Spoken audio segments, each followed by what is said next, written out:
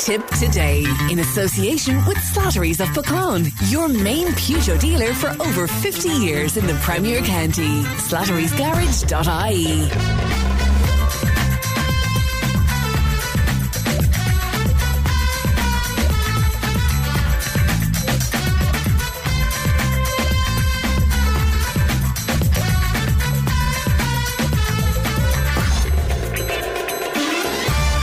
Good morning, welcome along to Tipp Today, 1800 938 007. That's our free phone number. It won't cost you to make a call. And Emma is looking after the programme today. Coming up on the show, more than 500 people attended a meeting in Cashel last night. 74 asylum seekers are due to arrive in the town tomorrow. Ali is live for us in Cashel, and we'll be discussing that in just a few moments' time. Our listeners share their views on the latest on the Israel-Palestine conflict, our fears over a cashless society taking over traditional banking, being over-exaggerated. We'll hear from some of our listeners on that. We'll talk about addiction following the death of Matthew Perry. We have global politics with Thomas Conway, and we'll be speaking to our physiotherapist, Neil Dennehy. So all of that and much, much more on the way. We will also play Match 3 in the second hour of the show and give you an opportunity to win some fantastic prizes. Now, as I said, a meeting took place in Cashel last night to discuss the prospect of 74 asylum seekers coming to the town tomorrow. They will be housed at the Cashel Town Hostel on John Street. The building was being used as emergency accommodation, but that will now cease. Over 500 people attended the meeting in Holland-na-Féile last night. It was organised by local activist Liam Brown, who spoke to me a little earlier on this morning, and I began by asking him how the meeting came about. Well, Fran, it kind of came about very quickly. Obviously, that we got this news on Friday morning was the first I got of it, and it began to filter through the town throughout Friday afternoon. So people were starting to wonder, was it true? What information was about it? So nobody seemed to know. So I kind of decided on Saturday when I came home from work that, look, I think people really, we need to find out what sort of opinion there is about this in the town. We need to gauge the level of the opinion. So I kind of wanted people to meet on the plaza on Sunday evening and maybe see what could be done, or could we find out any more information. But as we kind of went out Saturday evening, we realised that we couldn't really go out onto the street on a Sunday evening in the dark, in case there was, first of all, bad weather, sure, but also in case there was going to be a public hazard. So I spoke to some people in Holland-na-Féile. They offered the hall in Holland-na-Féile, and we said, okay, we'll have a meeting in Holland-na-Féile. Instead, it obviously was the more obvious place to have it in town. Spoke then to some of the local representatives and asked them would they come and speak to people. It was very short notice, and in fairness to the ones that did come, they came at short notice, but I also spoke to the other county councillors in the area, and look, they just couldn't get there for whatever reason because they had other commitments. They did give apologies, and that's kind of how we ended up in the hall last night. And what about your understanding, particularly following the meeting, Liam, of what exactly is happening and who is coming and what kind of numbers? Well, we were told, first of all, in the email that came from the department that people seen on Friday morning, there are 74 males coming to town, and they're international protection applicants. They're not Ukrainian. They're all men. We have no idea where they're from, but I suppose we can deduce the fact that they're likely to be African, Middle Eastern, Georgian or Albanian. They're due to come Tuesday morning. We don't know at this stage what time they're coming at. We don't know who's bringing them here. We don't know who's going to meet them here. We really have very, very scant information from anybody, and it's very hard to get information. Plus, another thing I really didn't like, and I think this made people very, very angry last night, is the news came on a Friday. And we all know if you go looking for information on a weekend to a council office or a government office, you're not going to get it. So people were very, very angry over that as well, And the other public representatives, Liam, what did you hear from them? I mean, were they none the wiser either? Well, they told us they were none the wiser, Fran. Some other information had kind of come out in the meantime since then that there was potentially more information about this than some people are either saying they knew or maybe they didn't know, and they genuinely didn't know. But the reality is that the hostel has been used as emergency accommodation by the council for the past, I think, year and a half, 2 years. And that came up last night. Where were the homeless people going to go? Who were in there already? But I got an email from the County Council office yesterday to tell me that the council knew 2 weeks ago that this was going to be changed use and the homeless people in the hostel were going to have to move this morning. So somebody knew that the hostel was going to change use at least 2 weeks ago.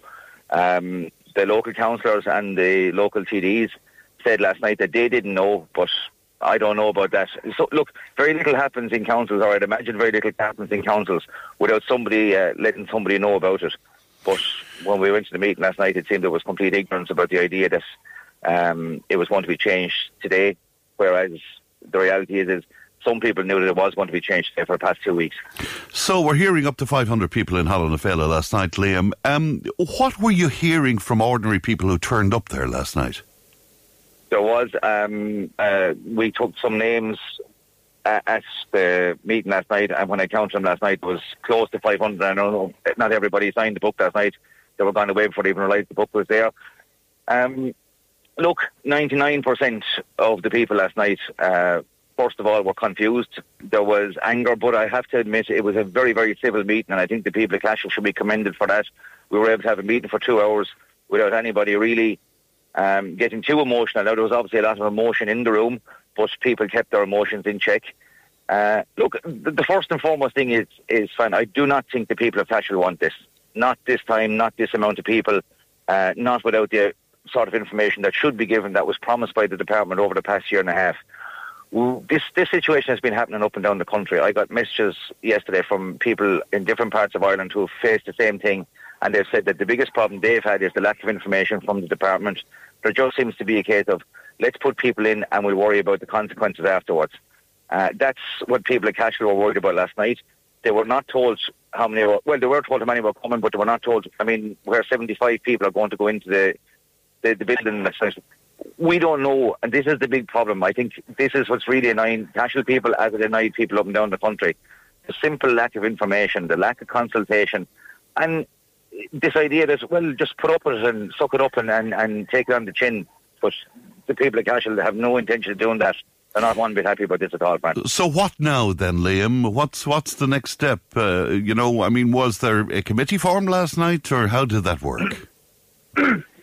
Sorry, man. No, there wasn't a committee formed out of the room last night because, to be quite honest, man, it's simply too short notice. Yeah. We found out Friday, we're on a weekend, we had a meeting on Sunday night, and this is supposed to happen Tuesday morning. However, we had a fantastic contribution last night from Donna Davern, who's the chairperson of the John Street Residents Committee. And, Donna spoke last night about what the residents of John Street have had to put up with in John Street for the past 4 years, not just since news went out this weekend.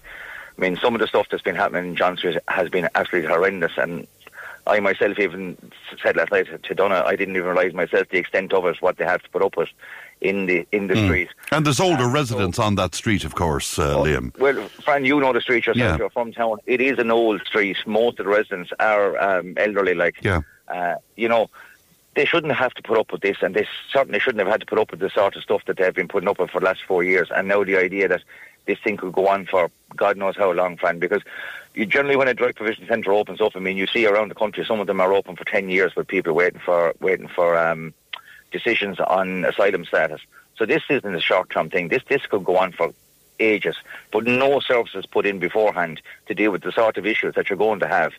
And, there's issues around language, there's issues around GP care, there's issues around mental health care. None of that put in, issues of what people are going to do, because, myself and yourself, Fran, if we were in the room together for a half an hour and looking at each other, we'd be fit to pull each other's hair out.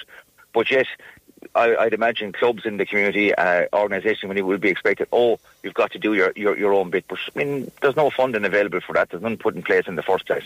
That's the sort of thing that we thought consultation should be done beforehand to let people know that they could be looked after, but that wasn't done. So as for where we go now, Fran, I spoke to Donna last night. We will give, in the first instance, as much support as we can to the John Street Committee, because they have a lot of work done about this already because of the problems they've already faced. And now, what I would be hoping for this morning, that there's potentially an injunction put on the move and stop this morning until we get more time and we have a bit of breathing space so we can get more information from the department and from the various different organisations that are going to be involved here. How that's going to happen, I'm not sure, because that's obviously a legal route. We've looked at the planning around this. Now, a year ago, the Minister Malcolm Noonan said that direct provision centres wouldn't need planning permission anymore. And he did that because of what was happening in different places. But those laws didn't exempt what are called protected structures. And as you know, because John Street is such an old street, the house itself is built in 1830. It is a protected structure, so there should have been no change of use. We'll be speaking to the planning department this morning. Why are we doing this? And there's people then talking about an on-the-street protest, Fran, and I believe there's a very, very good chance there will be an on-the-street protest, hopefully a peaceful protest, and to possibly stop people going into the building. There's no point in there's no point trying to talk around it. There are people who want to stand on the street, Fran, and stop this, and I wouldn't be surprised if that happens. But like I said, again, we're caught with the lack of information. We don't know when anybody's coming. We don't know are people going to arrive on at 3 or 4 o'clock in the morning, and people wake up Wednesday morning and suddenly there's 75 extra people in town without any consultation with the community. So it's kind of fluid, Fran. I'm not going to tell you I know what's going on completely, because I don't. Somebody does know. Somebody did know what was going on, and that information was not given to people for whatever reason. We all have a fairly good idea why it wasn't given, because there was an expectation, let's get these people in, let's walk away from it and let Cashel deal with it. But people at Cashel are very, very angry about that fact. Liam, thanks very much indeed for your time today. Thank you. Good morning to you.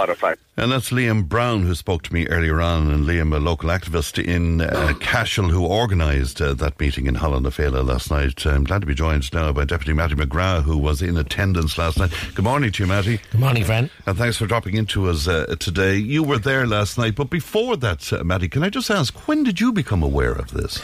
Actually, it was ironic. We were in Cashel for an awards event organised by the Cahilla of the District Council Declan Burgess. Lovely award, community activists, community people and organisations and individuals like Dylan Quirk Foundation and others. And just on the way to that, about 6:30, I got an email from this section in the Department of Housing, giving us all this outline. But there was grievous errors in that, apart from the lack of information.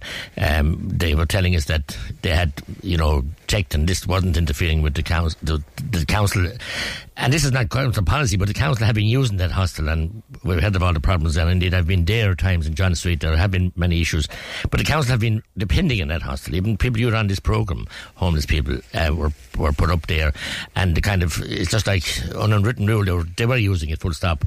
Department were saying that they weren't. They checked. And I saw the correspondence with you. They said no.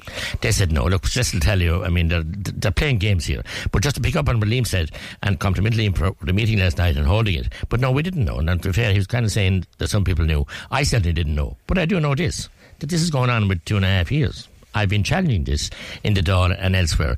This policy is daft, sporting and insane.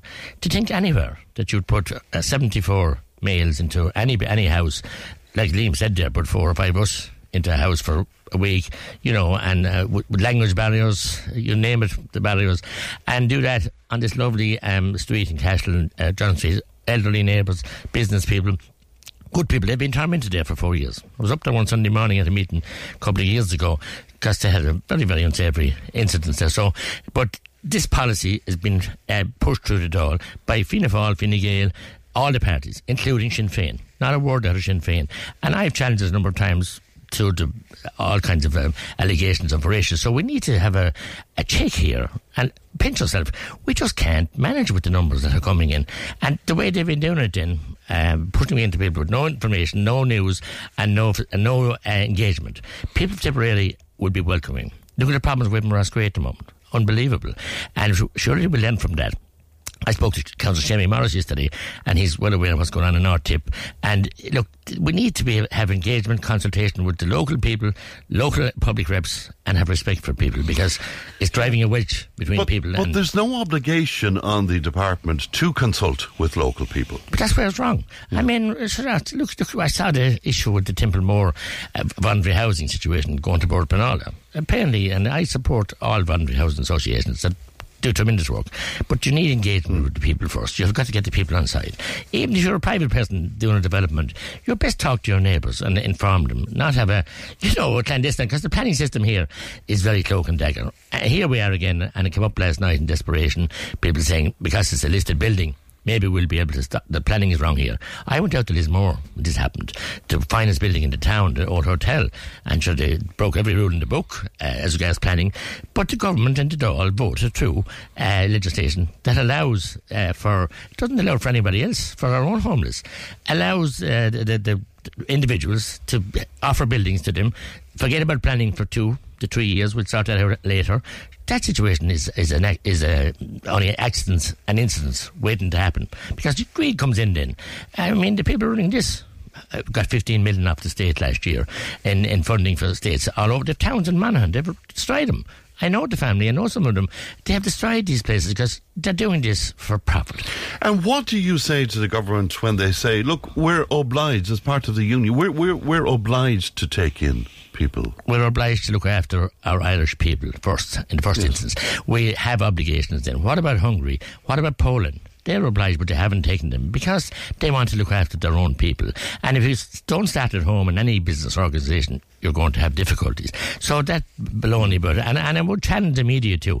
They're not covering this, and the fair dues to you on Tipp FM, you're covering it, but most of the media don't want to know about it. It's narrative. Why do you think that is? Because it's a narrative here that, first of all, the media are too close to government. Full stop. We see RT in the mess they're in, and now they're going to get another 24 or 5 million, no problem. The shenanigans are over, and semantics. We need a whole new situation with media here, questioning media. Look, we have gone all over the world as NGOs and nuns and priests and everybody doing voluntary work, and we'll do it here in Ireland as well, and families have taken in Ukrainian families and all, but it's a system here bulldozing these kind of situations on beautiful towns, tranquil towns, a bustling town like Cashel, and all the business people and the community organisations and the people there, and the investment in the palace, which was badly needed, and and then to do this, sure, it puts a wedge between people and officialdom. So I have written to both Minister Darragh O'Brien, Minister for Housing, Minister Joe O'Brien, and Minister Roger Kilgarman, and I'm very disappointed with Minister Roger Kilgarman because he sent out a tweet in 8 or 10 different languages, tell people all over the world, come. Like fear fault or of goody Aaron, come. And that's untenable. But now there's a rollback. Well, we're told by both the Taoiseach and Taoiseach in the last 10 days that we have to re-examine this. But this is going on in tandem. This is Cashel. This is going on in another 10 castles as we speak.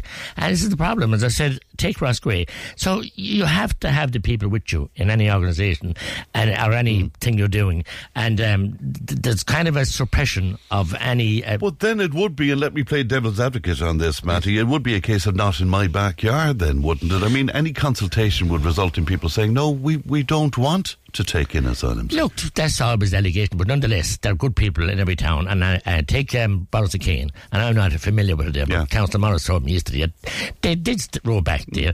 They set up a committee, and I'm very disappointed that there wasn't a committee formed last night. I asked during the meeting, because I've put a call into Joe O'Brien this morning, Minister Joe O'Brien, to meet a group. Who am I going to get him to meet? I mean, I can't meet 500 people. There should have been a committee set up last night of people that would be, we have a contact with us. It's fine to criticise us politicians. I went to the meeting, no problem going to the meeting. Everyone knows my stand on this with 2.5 years. I have no problem with that, and I'm not an unwelcoming or person. But the big difference here is they have taken away a hostel that we have used to home our own homeless Irish people, and some maybe other individuals as well that were down in their luck. So they've taken that away now to house people from abroad, from Timbuktu, as I said last night. We don't know where they're coming from, and God help them. They have been forced into the situation. Some of them, we don't know. 74 coming, there could be 70, there could be 74 good people, we don't know. But we have the issue of thousands coming in. I've raised this in the Dáil numerous times. And the first 3 months of 2021, I think 3,160 came in from Albania. There's no war there. And they can't be arrived in Dublin Airport with not a document of sign. They had them obviously getting on planes, and they come here then. They shouldn't be allowed into our country, or be in a holding centre, as someone said last night, like they have in Australia. The other issue then is people are they're coming here now. It's kind of, it's a tourism mystery within Europe. They're in France and Germany and places, and even England, and they're not being accepted, that they've been moved on, and they're coming here. Why wouldn't they? When we have Minister O'Gorman sending out the open arms welcome without consulting people or anything else, that they're welcome here, and sure, language barriers, medical centres, and indeed Dr. Davin was there last night, an appeal for calm, and we all have to be calm here, but This is not, it's a powder keg, and it's very wrong, it's ham-fisted. It is, but I'm sure you would appeal for calm as well, because that's extremely important. Of course I'm appealing for calm. Yeah. And the other thing is, we've such a diminution of the Gardaí. We saw again the weekend figures that there are more people leaving the Guards now than are being recruited. Cashel station is only open a couple of hours a day, and in fairness to the Gardaí, they have dealt with incidents that were there in that hostel and had to arrest people out of it and evict people out of it because of horrible antisocial behaviour and horrible trespass on other properties and all kinds of issues. So there's a bad history here, and it's a pity, and that was on our own, not with the people that are coming in from abroad. But the policy we have here is absurd, that we are open borders, welcome these people, and they criticise Poland and Hungary and the Dáil regularly, parties of the hard left. Well, they're right-wing countries, aren't they? By right-wing governments. Well, they're centre-right as far as I'm concerned, but they've been elected. In fact, the Prime Minister in the government in Hungary has been elected 4 times now. He's looking after his people, looking after the families. I mean, if you can't look after your own first. Much maligned around the world, though. But sure, that's the media again, and maligned. I mean, much maligned, but I have had engagements with his ministers, his people. I've seen policies they have there that look after families, look after supporting families, and taxation policies. If we fail to look after our own people, we shouldn't be in politics or shouldn't be doing anything else, and that's where Ireland is failing. Are you, because of your experience of this around the country, though, I mean, let's get real for the people of Cashel, Matty. Yes. I mean, they're not returning on this, are they? I mean, this is going to happen. Who's not returning? The department is not returning. No, they're not. What I had last night from, I'd say 600 people, because 500 signed a book, so there was lots of people came and went. They're not returning either, and they're good people in Cashel. Cashel is famed, and they welcomed us up there for everybody. They mounted the daycare centres, the Burbaroos, the whole different, the sporting clubs, you name it. It's a bustling town. Great organisation, tiny towns. God, every time I pass, I see Paddy Downey and his team out there, and all the business people welcoming. But sure, they can't be treated like this. They're taxpayers, ratepayers, and there must be consultation and there must be engagement. If they came with 14 maybe into the hostel instead of 74, I mean, you might deal with them that way and start small, but bringing in a bus and a half load in the middle of night, what does it do only engender fear? Did you get any indication in your correspondence with the department that, there will be extra services put on, or these people will be looked after? No, not a mention. As I told you, I was shocked with the lady who rang me from I won't give her name, but she just told me, sorry, Deputy Minister asked me to ring you. This section are tasked, the public servants in this section of the department are tasked solely with getting accommodation wherever, from whomever, to house our international newcomers here, people coming here looking for asylum and getting nothing else. And I said, God, it's a pity that you're saying the department, some other section of it wouldn't have the same attitude to house our own Irish people, 12,400 or something with 3,000 children in the last 12 years. I mean, how can we have such a... So that's putting, other people before our Irish people. Yeah, and that's wrong as far as I'm concerned. I presume you'll speak about this in the Dáil again, but I mean, I've heard your contribution to the Dáil on similar issues, and it's not popular anyway, that's for sure. No, but sure, I'm not in politics to be popular. I like to deal in the real world. I'm a human person with Christian values and values to look after people and be fair, but the Dáil has become a very, very serious echo chamber up to in recent times, and we have no opposition. None. Only a couple of independents to many of these issues. It's a very serious situation. Like, you might as well, man, Sinn Féin are out there getting ready for government, and they're totally in favour of this policy. And any of their own members, some of them have come to me, and not elected people. Some were elected, and if they've criticised this, they got their membership in the post a month after. Just told to be, we no longer want you if you have that view. That's a very bad day. You were discussing Dan Breen here last week, and the books and the fight for Irish freedom and the record wave here. Not for that kind of intolerance and kind of deafening and suppressing of ordinary people. This is bad in any situation. Right. You need to have understanding. You need the National Curl Hale, and you need people to engage. And the Irish people and the people of Cashel will engage and will be most engaging, but not if this is done. So this morning the option is to go for a High Court injunction and a judicial review. They cost money, as you know. The only other option, we don't know the bus. When are they arriving? We're told tomorrow. Absolutely no consultation with us. You asked, did they consult the services? I don't believe they consulted anyone. As I told, the single view when these people dealing in the department find accommodation. I put that to the same person. If I have a 4-bed house on and I'm in trouble with the bank, would you literally buy this off the vulture funds? And so they would. This is what's going on. And then you have the greedy people that want to buy these places just for money. They're not interested in looking after people. I visited one or two of these places and saw the conditions that these people are expected to live in. Appalling. Maybe 12 to a room, with maybe with rooms divided up with perspex sheets.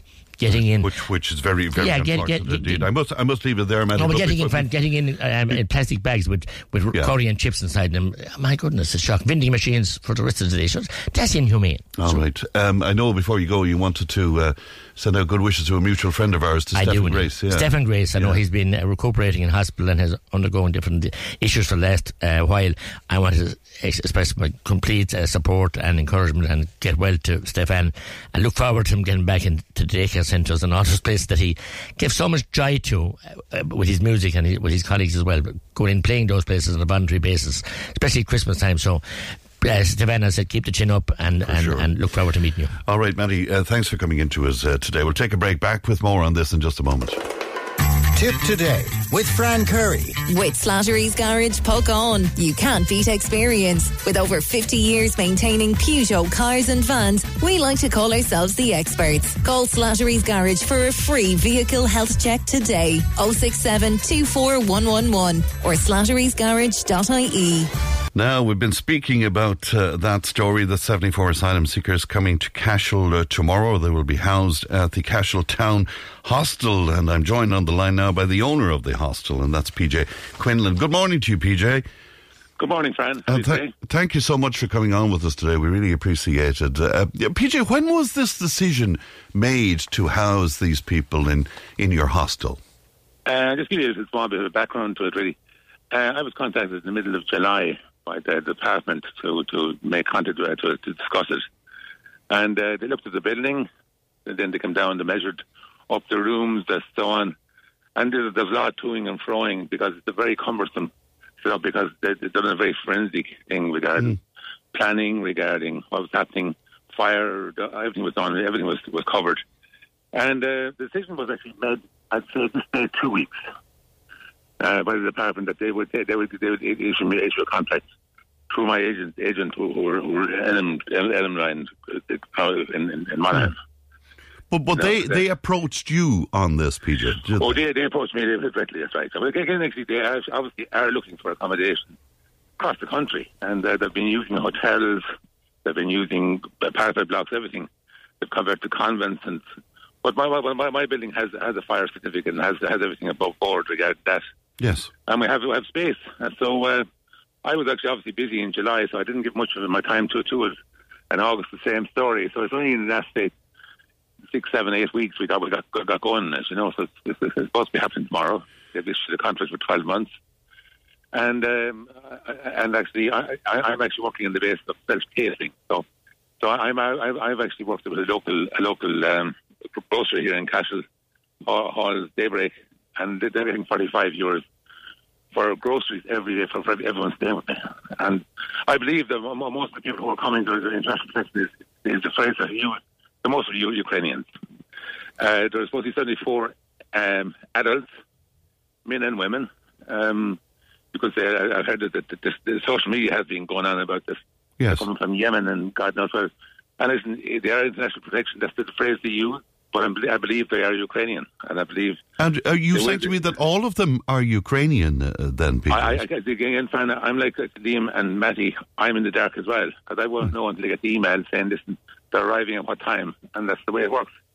And so, you mentioned social media, PJ, so I'm sure you're aware of the feeling around the town at that meeting last night. What do you say to the people of Cashel who are very cross? It's like one of those stories that people are very agitated by it, because actually what's coming out on social media, even from we're in the silly season now regarding politicians, because we're seeking an election next June, and there's going to be lots of stuff like going on regarding actually worst case scenario.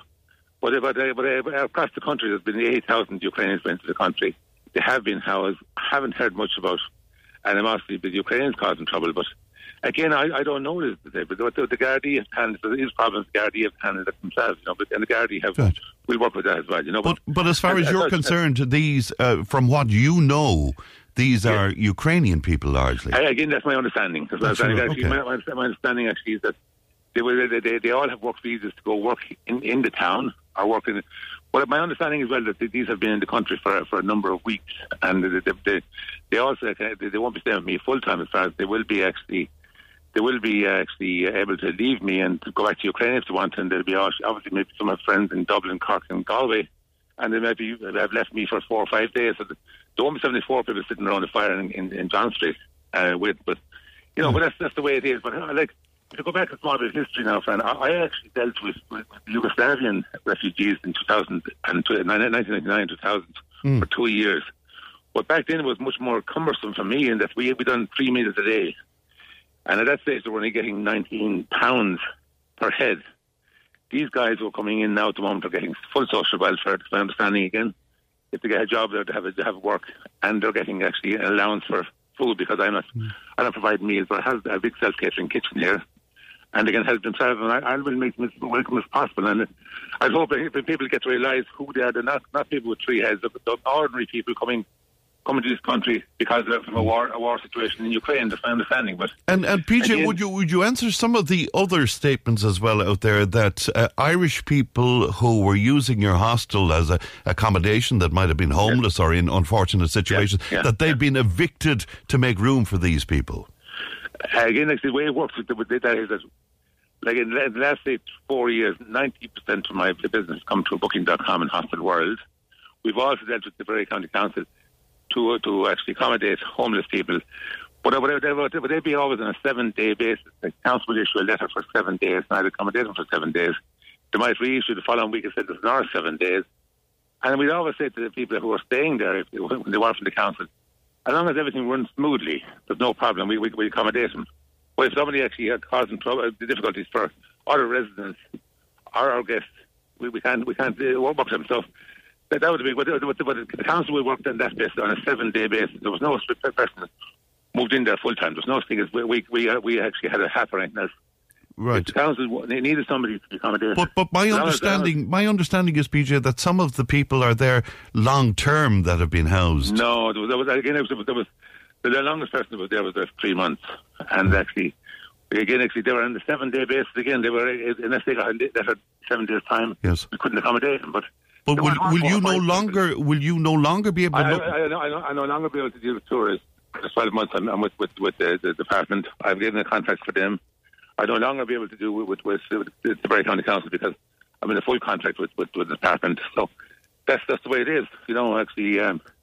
So people will move in, and I believe that they will stay for 6 months. But in 3 months' time, the council, the department could decide that they wanted to change who's coming in there, and that's because we have a contract. We have to deal with that as well. But as long as we're concerned, is we have 74 beds available. Everything is there. The kitchens are all ready. We have staff all ready. Everything is ready to go. So, again, obviously people are very agitated because it's so easy. Regarding social media, I see my young kids have been sent me, you see this, you see that.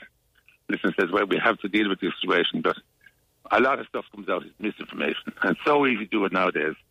It's hard. And this is the point. I mean, it's probably a pity, and I'm sure you'll agree with me on this, it's probably a pity that more information wasn't made available ahead of time, and it might have stopped some of the speculation, some of the concern. That is true. And I'll be honest, I heard about Liam and Matthew, and that is true. And the department now, as well as that, I'm not sure when these people are going to arrive. We're waiting for the email to come through. Will they arrive tomorrow? Will it be Wednesday? Will it be Thursday? We don't know. Will they come in 20s? Will they be male or female? But the idea that there's actually 74 males all arriving in the bus, that won't happen. Most people these people have cars, they have their own transport. The department are just trying to get them a place to stay, a postal address and such. And actually, if they're gone Wednesday morning to wherever they're going to go, they can go as well, So they're not going to be exactly sitting around the fire for this. That's my understanding. Have you spoken with the John Street Residents Committee on this, PJ? They have not contacted me. I know that Donna actually has been up and down the street, but he has not come across me and asked me anything about it. And as well as that, no one, I'm always a bit annoyed that the local councillors, our local, even Liam is obviously trying to go next year for the council and wish him well and all the best. Nobody has rang me. They have my number. Nobody rang me over the weekend saying, listen, is this true? Can you check the facts? But they have my number. And nobody actually has rang me. Right. Well, you know that we've been trying to contact you since Friday, obviously. I know you have, but yes. Nobody rang me on my phone number. And I actually rang Alice this morning. I said, can I speak to Fran regarding this? Because I've heard of it on social media what's going out.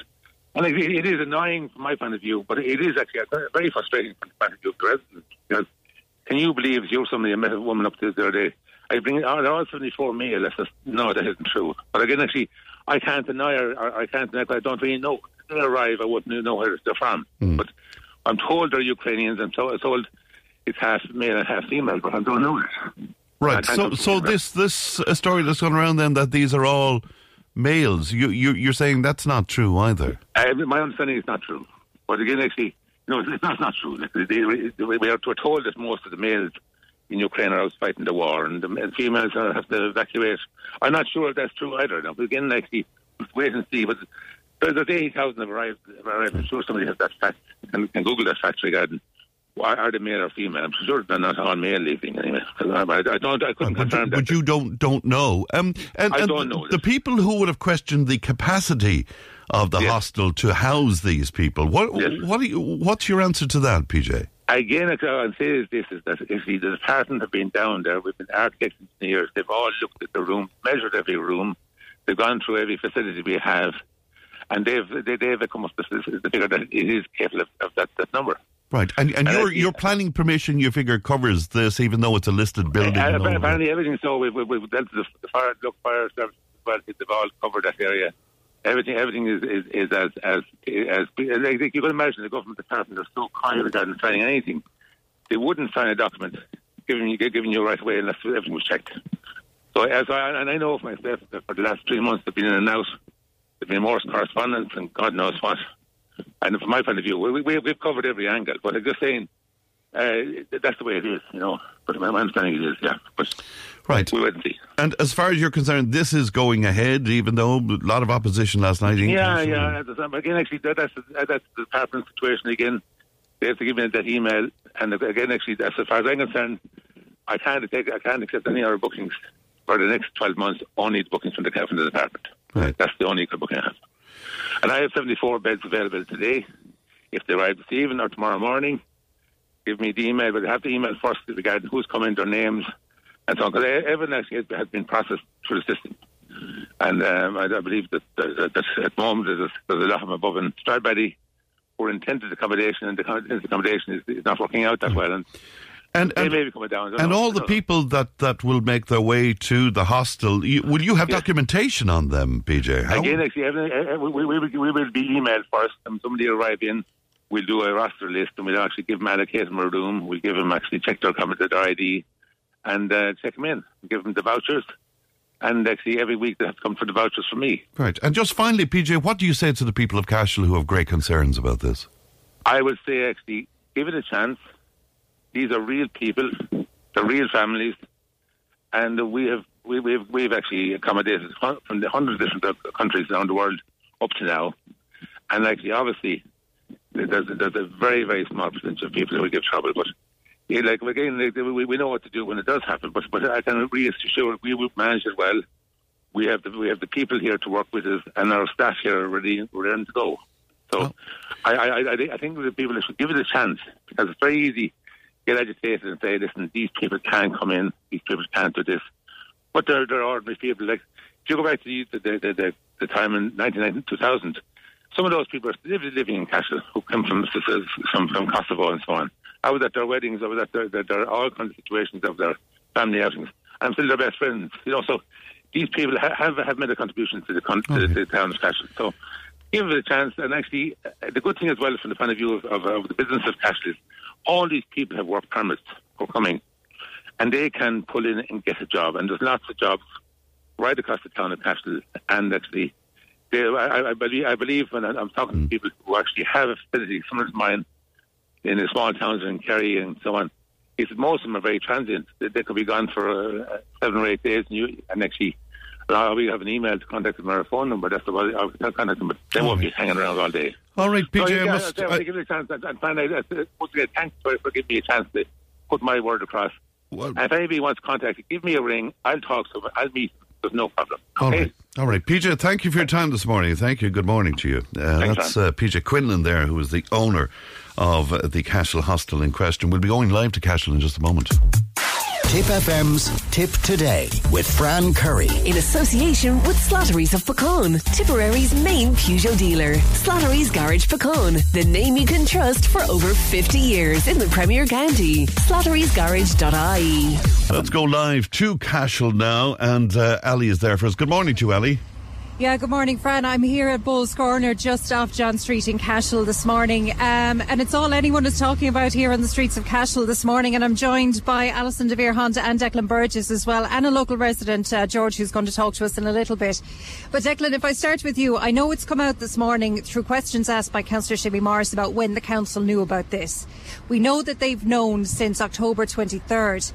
That the change of the building would be changed, but whether or not that was going to be used to accommodate refugees is kind of unclear. So when did you become aware? Well, I was very clear at the public meeting last night that when I was first aware of this move was a briefing note that was sent from the department on Thursday evening, late Thursday evening. I suppose my immediate reaction was deep concern over the location chosen. Straight away, the following morning, Friday morning, I made contact with Tipperary County Council executives. They told me they were blindsided by the move to, I suppose, sign a deal with the department for asylum seekers. So that was, I suppose, my first reaction to contact the council to see what we're going to do with our own homeless people that have been placed in that kind of commercial premises the last number of weeks and months and for the last number of years. So I suppose then I also contacted the department and the minister expressing concerns, because right now, look, I appreciate the supports that have to be provided, but I'm totally opposed to displacing a vulnerable person for another person. Do we know how, we heard PJ, we were listening to PJ's interview with Fran, and he is adamant that people aren't going to be displaced as a result of who's coming in, that they're on a 7-day contract essentially, or a 7-day accommodation. And look, I assume that's the situation, but the reality on the ground is I'm meeting homeless people again today that have been displaced because of this move. These are, a lot of them are local people actually, that have very little place to go. From my experience with this facility, look, there's had some very bad days, and we heard that from the residents last night in terms of what has went on in the street, what has went on inside the hostel and outside the hostel. But I do appreciate that there's been an awful lot of good people housed there on a temporary basis in very difficult circumstances. If it's that they've got a notice to quit from a landlord and the house has been sold and they had no choice but to go in there for a night or two until they got another suitable location. Couch surfing is a very big reality. But where do you stand on the issue of 74 men coming in here? I know PJ said that it'll be men and women from Ukraine. That is not what the department is telling the council. The department... No, the briefing note is very clear that it's international protection. All male. Applicants. Yeah, that's what it said in the briefing note. 74 all male international protection applicants. I don't know what countries they're from. I've sought clarity from the department, but where I stand on it, you can't displace homeless people for refugees. It's not right. Morally, I have big issues with that. So look, that's where I stand on it. I was very clear in my support to people's concerns last night in Honda-Fela. I didn't go hiding. I was the first elected representative to make a statement. Does the council have any control with this? Can they put in a veto on it, or is this totally out of their hands? Well, I think what's very kind of unique, I suppose, in the council's response, I don't think any other local authority in the country has ever voiced objections to a move like this. A lot of it's been shied away from. Well, our council, our housing section and our chief executive have contacted the department and expressed deep concerns and objections to the move. You have one level of government now undermining and undercutting another form of local government, and that's madness. That's crazy. That shouldn't be allowed to happen. There should be cooperation on all fronts. And look, I'm acutely aware that this is a private commercial business. But it was a facility that the local authority has been utilising for emergency temporary basis. So that should be considered by the department, and their move is totally wrong. And the problem is it's being incentivised. Alison de Vere Hunt is with me as well. What's your reaction to this news? I mean, it's palpable, the anger in the town this morning. Oh, completely. And the anger and upset last night. Like, everybody's in the dark, so it's so frustrating. And we really, say 74 men, many may be undocumented. We can only guess because we have no idea. The reaction is people are afraid. Our town has really only kind of sprung to life in the last year or two. We always knew how fabulous Cashel was, but it's kind of on an open stage now. And I feel this could destroy it. Like, people will be afraid. They're saying you cannot walk at night, you can't be out. 74 men, and that's what we've been told. Like, they're international protection applicants. They're not Ukrainians from all the documentation that's been put out there. So I don't know where PJ is getting his information from. But, are we even going to get the names of these people? I can't see that happening. And I just think it's not fair on the people to get, knowledge of this on Friday. Nobody's working Saturday or Sunday. We're in no man's land. We have no idea. And to be honest, people are ready to stand and barricade the end of John Street and the top of John Street and Agers Lane, because people are afraid if these men come in, there's no getting them out. It's prevention rather than cure I see what's on a lot of people's minds. Just before we go to news, and we will come back to it again after news, but Declan, can I ask you, we were promised by the government, this has been an ongoing issue, this lack of communication and lack of consultation with community groups. The government promised they would stop doing that they would start including communities. That obviously hasn't been done here. No, and I suppose as a local representative, I'm totally shocked at how a move can happen like this with no consultation. It hasn't been a lack of consultation, there's been zero. No consideration given to the situation on the ground, which is deeply worrying. Look, I stand with the people in terms... Have you been in contact with ministers from your own party on it? Oh, I've contacted several ministers, I've contacted several departments. I'm trying to find a solution where, the department might back down because a local authority has been utilising this site. I know that there's potential legal routes that the residents are taking. I support them on that, because the residents of John Street, I suppose, and the town of Cashel, is going to be deeply affected by this move. OK, I know we have to go to news, friends, so we'll go back to you in studio, and we'll be live back here at Bowes Corner, just off John Street, after the news at 10. Thanks very much indeed, Ali. That's our own Alison out and about for us today on the main street in Cashel there on Bowes Corner. Huge response to this morning, both on text and WhatsApp. And again, confusion, and even more confusion after my chat with PJ, who owns the hostel there, because it's his understanding that these people are largely Ukrainian. But I'm looking here at all of the correspondence, and that seems to be at odds with PJ's understanding of what's happening. So, it's kind of interesting. Eilish was on to say it's actually hard to credit and believe that we're listening to this rubbish. It's disgraceful. Assumptions beg belief and uncertainty, as he says, on who's coming and how many. And it goes on to say some other things as well, and that maybe PJ should have attended the meeting last night. No misinformation. It says that people are going to make a lot of money out of this. Okay, should Ukrainian males not be fighting for their country instead of being cowards, it says here, and running away? There's lots more in on this, as you can imagine. Some of it I can't read out for obvious reasons. People wondering about the other politicians involved as well, and where are they and where were they last night? That's into us on 083 311 3311. News and information's coming up.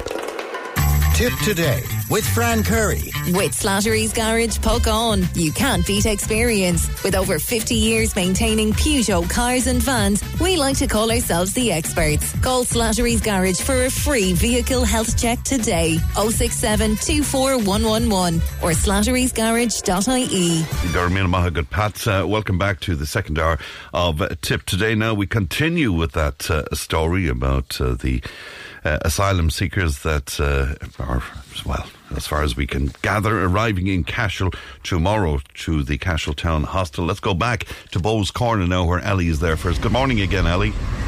Yeah, good morning, Fran. And just to continue our conversation, can I ask Alison, I know everyone here was at that meeting last night.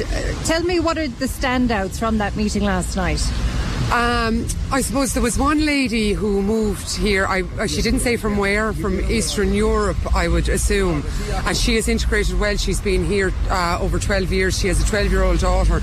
She said how afraid she is now that her daughter cannot go up to Starbucks or walk down the town, that this is their home and they consider this to be their home. And Cashel has integrated so many people over the last 20 years, people who are part of our town. But the thing is, they're not coming in under shadow of darkness. We don't know what's going to happen here. Like, the residents on John Street have been terrorised for the last number of years. To be honest, it was stark. So much. How bad was it? We heard a little bit, but Donna was talking about what residents here have had to endure. How bad was it?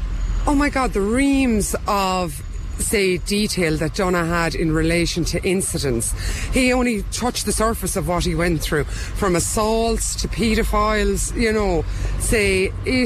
and on and on.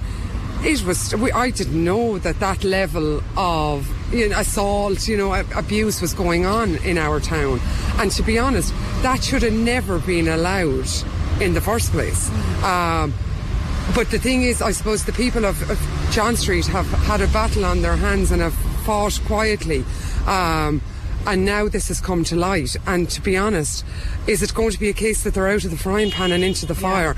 And this is why we need an action plan now. Our time is very limited. The government cleverly have put us in that position where, last minute information on a Friday, nobody working a Saturday and a Sunday, and people trying to come together to do their best to save our town and keep our town safe. Like, our own are being put out on the street to house these people that we don't even know.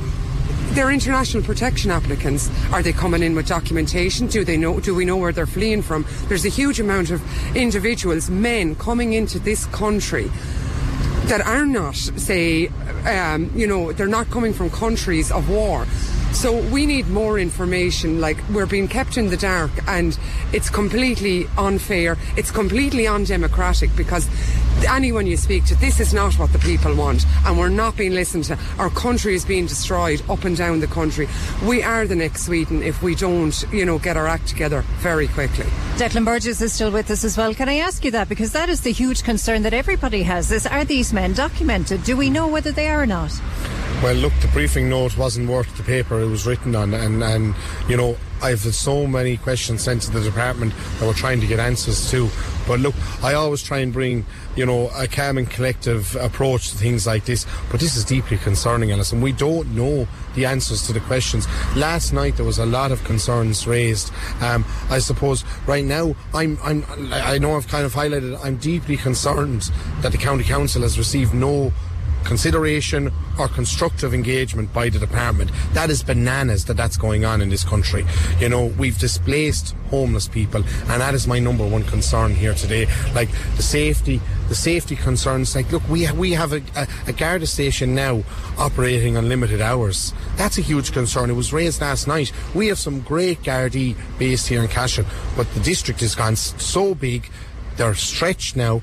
The Cashel guards are answering calls in Carrick-on-Shore. Carrick-on-Shore guards are answering calls in Ballyluby. It's too far to travel. Guards are constantly on the road instead of dealing with issues, and I have huge concerns. When people talk about safety, that's another issue that's not been discussed enough.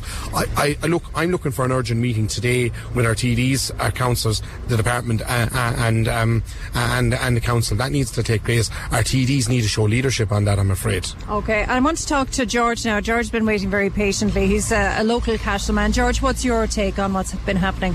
Well, Alison, I'm 62 years of age, and I've been living in this town all my life, and I have never seen anything like what's going on here at the moment. It's unprecedented. There's a palpable fear here in this town at the moment. It's actually tangible. You can almost feel it. I walked the town this morning with my dog, as I do most mornings, and I ran into 5 different women, and I spoke to all of them, and each of them expressed what can only be described as almost terror. of what's happening here. And also, contrary to what PJ Quinlan said, all the information that's been provided to date is that these are international protection applicants, i.e. not Ukrainians, right? Now, and it has to be also said, be it politically correct or not, some of these people are coming from countries, right? And this is the real fear, and it needs to be said, and I'm going to say it here. Some of these people are coming from countries where they have no respect for women or girls in particular, and I'm particularly concerned about that. And that has been expressed to me by women here in this town, and at the meeting last night it was also expressed. There's a palpable terror here in this town. It's absolutely shocking what's going on, and it's all been done by subterfuge. Nobody knows what's really happening. We're being deliberately kept in the dark here, and it's an absolute disgrace. You know, George, what you'll be accused of. People will say to you, everyone thinks the right thing should be done, but not in my backyard. And really what's at the core of this is racism. What would you say to that? Well, the first thing I'd say about that is racism is a buzzword used by people to deflect from real issues. I'm far from a racist. There's not a racist bone in my body. I don't know anybody in Cashel, actually, that could be even described as remotely racist. This town has been more than accommodating in terms of there's people from all over the world here, and everyone's getting along fine. But the imposition of 74 males, as I understand it, who are international protection applicants, has huge implications for this town, and I'm extremely concerned about it. And not only for myself, I have a wife, I have female grandchildren. Like, am I going to be asked by my granddaughter in 20 years' time, Grandad, what did you do to try and stop this? Is that really how you'd go to that extent, that you feel this is going to be something that will impact the town for generations? Indeed, if it happens, because I've seen this I lived in England for a few years, okay, and I saw this sort of thing happening 40 years ago, where huge amounts of people came in from the third world into parts of England and parts of London where I lived, and it was an absolute disaster from day one. It just turned the place inside out. It wasn't how it was. It just made everything so different, and it disturbed communities to the point where communities completely collapsed. And you talking about racism. Racism then started to rise, and that, of course, was regrettable. But all of these issues and all of these problems, we're not used to it here in Ireland. This is all new in Ireland, and particularly in small towns like Cashel. We're not used to this, having that many people just imposed on us, essentially, without any consultation whatsoever, it seems.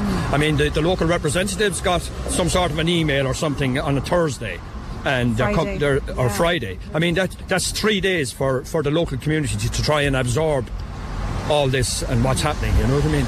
There's talk of protest, George. Will you be taking part in that? Of course I would. Yeah, absolutely. I mean, it's necessary. I believe that the people of Cashel should stand up here and say no. Yeah. And unfortunately, and it's regrettable to say again, there are public representatives here who are supposed to be representing us, right? I won't name anyone in particular, but they were called out last night at the meeting to stand up and be counted and stand by the people of Cashel, or were they going to stand by their political parties and what their dictates? And in some cases we didn't get a firm commitment from some of our public representatives that they would stand with the people of Cashel. And I think that's an absolute disgrace. They've been elected by the people of Cashel to represent the people of Cashel, and they're shying away from it because of political correctness. It's an absolute disgrace is what it is. Councillor Declan Burgess, could I bring you in on that then? I know he wasn't referring to you directly on that. No, it's not directed at me. Yes, but just want to say the political silence on this has been very worrying, and I think very frustrating for the people of Cashel here. As an elected political representative yourself, I'm not asking you to speak for everyone, but has the reaction been adequate? Well, I can only speak for myself, and there was no silence from me. Tipp FM received my statement at 11 o'clock Friday morning. Straight away, you know, I began engaging with the authorities. So I haven't been silent. I was the first public rep to do so, to make a statement, you know, on this. It's concerning. You know, I'm from the town. I'm a proud Cashel man. Cashel is an extremely vibrant town that supports an awful lot of vulnerable people. My concern is the homeless people we're displacing. The County Council have been totally contradicted by this move. You know, I think it's very unfair very unfair that was mentioned on radio earlier that the residents association hasn't made contact with the owner. It's not their job to make contact. Engagement should have taken place. It didn't. There's huge concerns. I've already submitted questions to the HSC. Have they been engaged? GP places in town are already stretched. Our GPs are doing the best they can. Have any provision been put in for public health? No, none of these things have been considered. But it is a policy that's promoted by your party. Completely, and I won't shy away that this is government policy, and I really appreciate the support that has to take place for refugees, but we can't displace homeless people, vulnerable people for another person. That doesn't make sense, and I'll never stand by that. Alison, to give you the final word then on this morning, I mean, where do we go from here? It looks like it's going to be a very volatile few days here in Cashel. How do you see it going? It does. On the bigger picture, we have to look at this. Our infrastructure cannot support this any longer. There's not enough doctors in this town for the people that are already in it. The schools are packed. Everything is just chaotic. So I think we need to look at the bigger picture in that sense. In relation to Cashel right now, if there isn't answers, I suppose, by 5 o'clock this evening, people are going to start coming together, and they're going to have to put, they'll be walking with their own 2 feet and putting whatever they have in place to stop this, because if these people come in, once they're in, they're in. We have heard the horror stories around the country. We do not want Cashel to be another statistic. We need to protect our town. OK, thanks to all of you for talking to us today, George, Alison and Declan. I'd imagine Fran will probably be back up here again tomorrow morning to see what the latest on the story is, but it is ongoing, and I think will be ongoing as the week continues. Back to you in studio live here from Bowes Corner in Cashel. Thanks very much indeed for that, Ali, and thanks to all your contributors indeed. And you're very welcome back to Tipp Today. It's time to talk global politics now, and I'm glad to be joined by Thomas Conway as usual. Good morning to you, Thomas. Good morning, Fran. And good to see you today. You're going to speak to me first of all about America's role where Israel and Palestine are concerned. What are your thoughts on that? Yeah, Thomas? Well, I think the first thing to say is here, I mean, what is happening in Gaza now it really is appalling. I mean, the civilian casualties mounting, the increased attacks, the threat of a ground invasion. It's a very, very difficult situation, and it's a situation which the Americans have kind of been trying to stabilise over the past few weeks. We saw Anthony Blinken, the US Secretary of State, on another whirlwind visit over the past couple of days, met with Mahmoud Abbas yesterday, the president of the Palestinian Authority, met with various other regional leaders, trying just to temper the flames of this conflict, to cool things down ever so slightly. I'm not sure if he's been successful. I think his calls have, I won't say gone unlistened to, but certainly haven't elicited the response he might have hoped for. He has hinted at a humanitarian pause. That is the big policy option that Joe Biden has put forward now.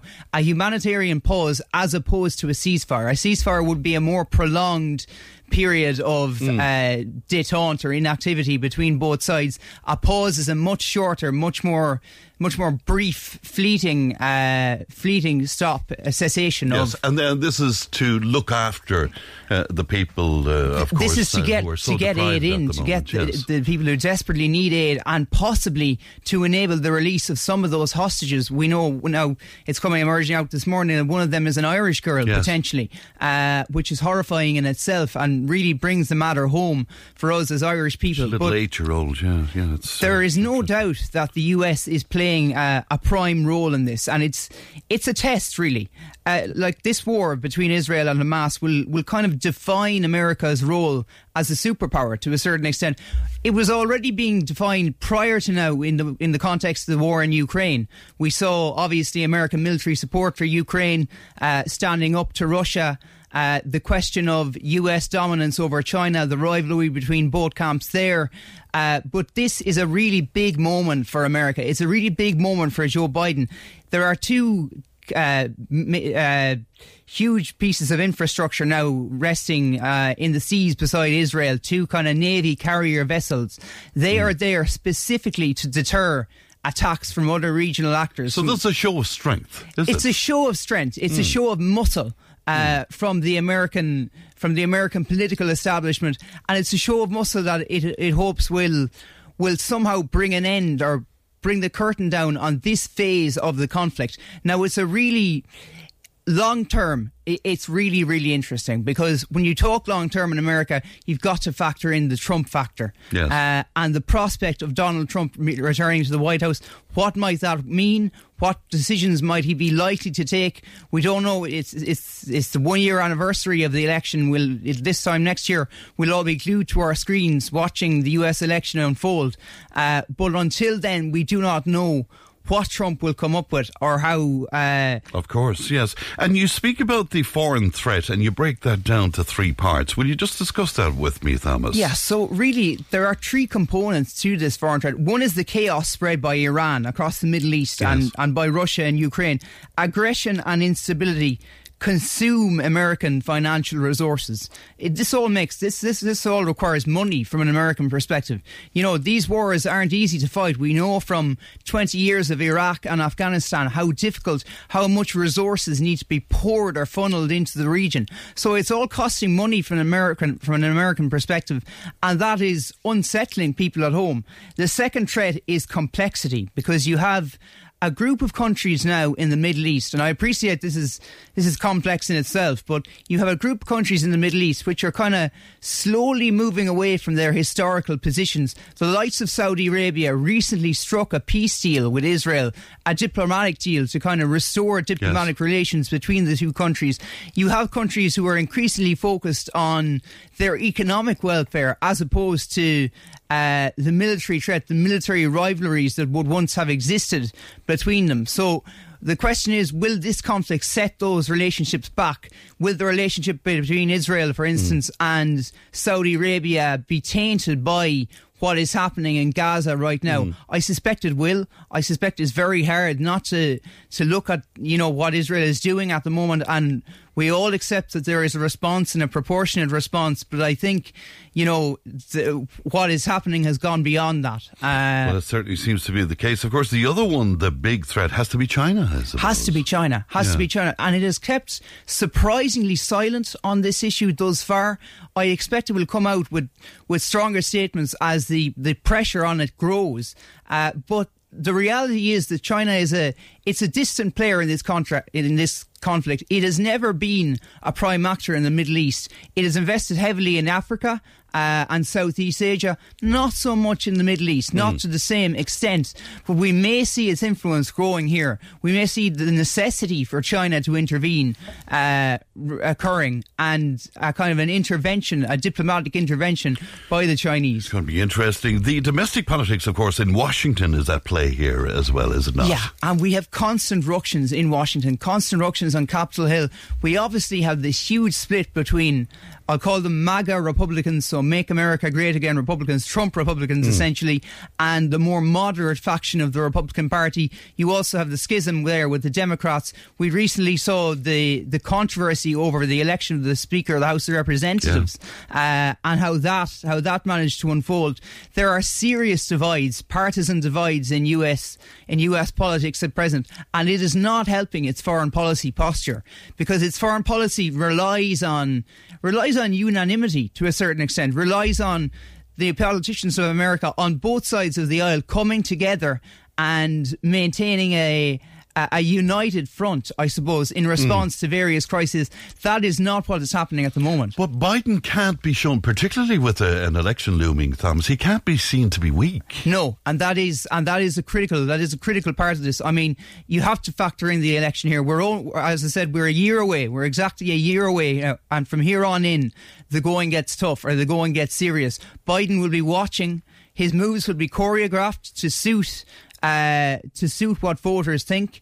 It may be, I mean, there is a real prospect of Donald Trump retaining the White House. That is for sure. And Biden is seen as the only candidate capable of defending his throne, as opposed to any other Democrat. So all his decisions from this point on will be strategic and strategic in nature. So it's going to be very, very interesting. But if he is seen to be able to manage the situation in Gaza, this is your point, that this could be very, very good for him. It could be very good for him. I mean, politicians have benefited before. You know, when you get into these situations, particularly tough foreign policy positions, it can have very detrimental consequences if it goes wrong. You think of maybe Nixon and Vietnam and some other conflicts down the years, Bush and Iraq, Afghanistan. But when they get it right, when the intervention is right, when they manage to resolve things, it can reflect very well on an American president, and it can do him very good. It can do his opinion polls very good. So it's a real difficult one. A lot of this depends on Anthony Blinken. I think it's a big time. I watched Blinken speak last week extensively. I'm really impressed by him, but I think there is a lot of pressure on the man now, and a lot of it will depend on his performance in the coming weeks and months. It certainly will indeed. Let's move to Argentina then, and what is certainly seems to be an electoral mess there. An electoral mess indeed, yeah. So, we had the Argentinian World Cup team, the rugby, a couple of weeks ago. 2 days after that, we had the first round of the presidential election, and by all accounts, this was meant to be a presidential election which would restore a bit of stability to Argentina. So we had one candidate in particular, Patricia Bullrich, who was a sensible centre-right option, kind of moderate in terms of fiscal and economic policy, looked like she could lead the country on a stable enough path. Lo and behold, she didn't receive enough votes to make the second round. Instead, two other candidates. One was called Sergio Massa. He's from the populist Peronist party, which has dominated Argentinian politics for decades now.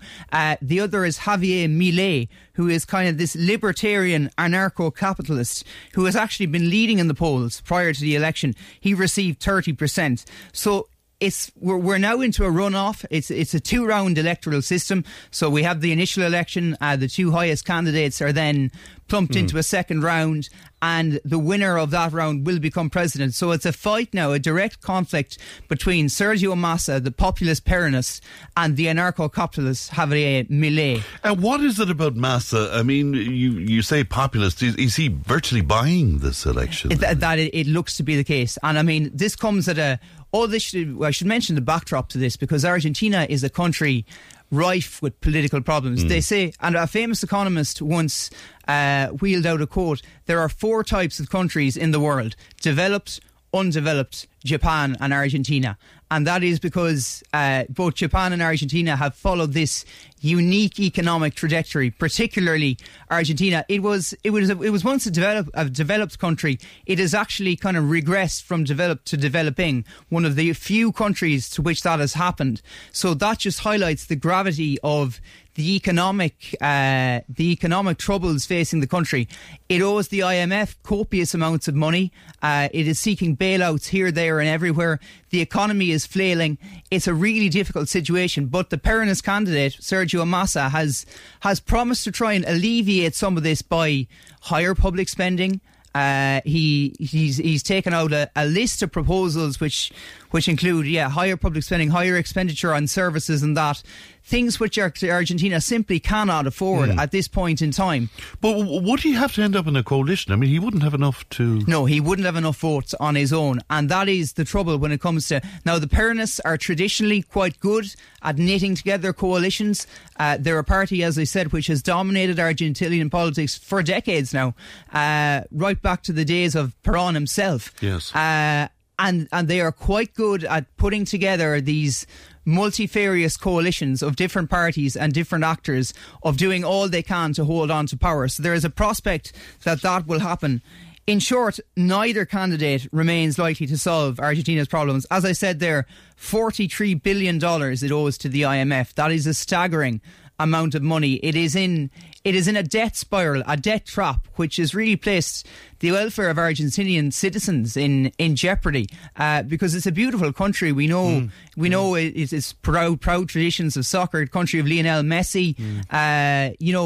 It's a very well regarded country internationally from a tourist perspective, but certainly when it comes to economics and politics, it has just been plagued by instability, ravaged by instability, and it looks like this election will just yield more of that ill content. We ask you to identify a historical figure for us every week as well, Thomas. And this week it's Nelson Mandela, one of the most, I suppose, important figures. One of the icons of global democracy, and I think a hero to many people, an inspiration to many people, and lived an incredible life. to bring you back, Nelson Rolihlahla Mandela, born 18th of July 1918, a South African anti-apartheid activist and politician who served as the first president of South Africa from 1994 to 1999. He was, of course, the first black head of state. He was responsible for bridging that divide between blacks and whites, of ending effectively the apartheid regime in the country. But my God, he didn't have it easy. This man spent 27 years in jail, much of it in Robben Island. We're familiar with that prison colony, Robben Island. 27 to 30 years in jail, fighting for his freedoms. He came from a relatively distinguished background. He was kind of a royal, if you like, in his ethnic class within the part of South Africa that he was from. So he was always destined for big things. He was always destined for a big future. But I think few could have anticipated the role he would have in shaping South Africa, shaping modern day South Africa. And you know, I picked him this week partly because we've just seen South Africa win the Rugby World Cup. Immediately, people will cast their minds back to the 1990s when they won their first World Cup, and Mandela greeted the captain of the team on the pitch in this kind of great moment of healing for the nation. Yes. It was beautiful to watch. I mean, I can't remember it. I've watched it back. But he just had this ability to I think, bring people together.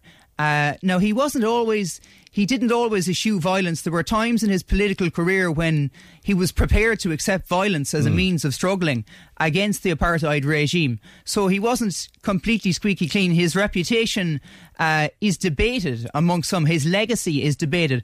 But by and large, he was an advocate of peace, somewhat like Mahatma Gandhi in India. Yes. And his imprisonment, of course, and then his release. I mean, it grabbed the attention of the whole world. It captured the imagination of the world. So, as I said, served 27 years in prison, split between Robben Island, Poolsmoor Prison and Victor Verster Prison.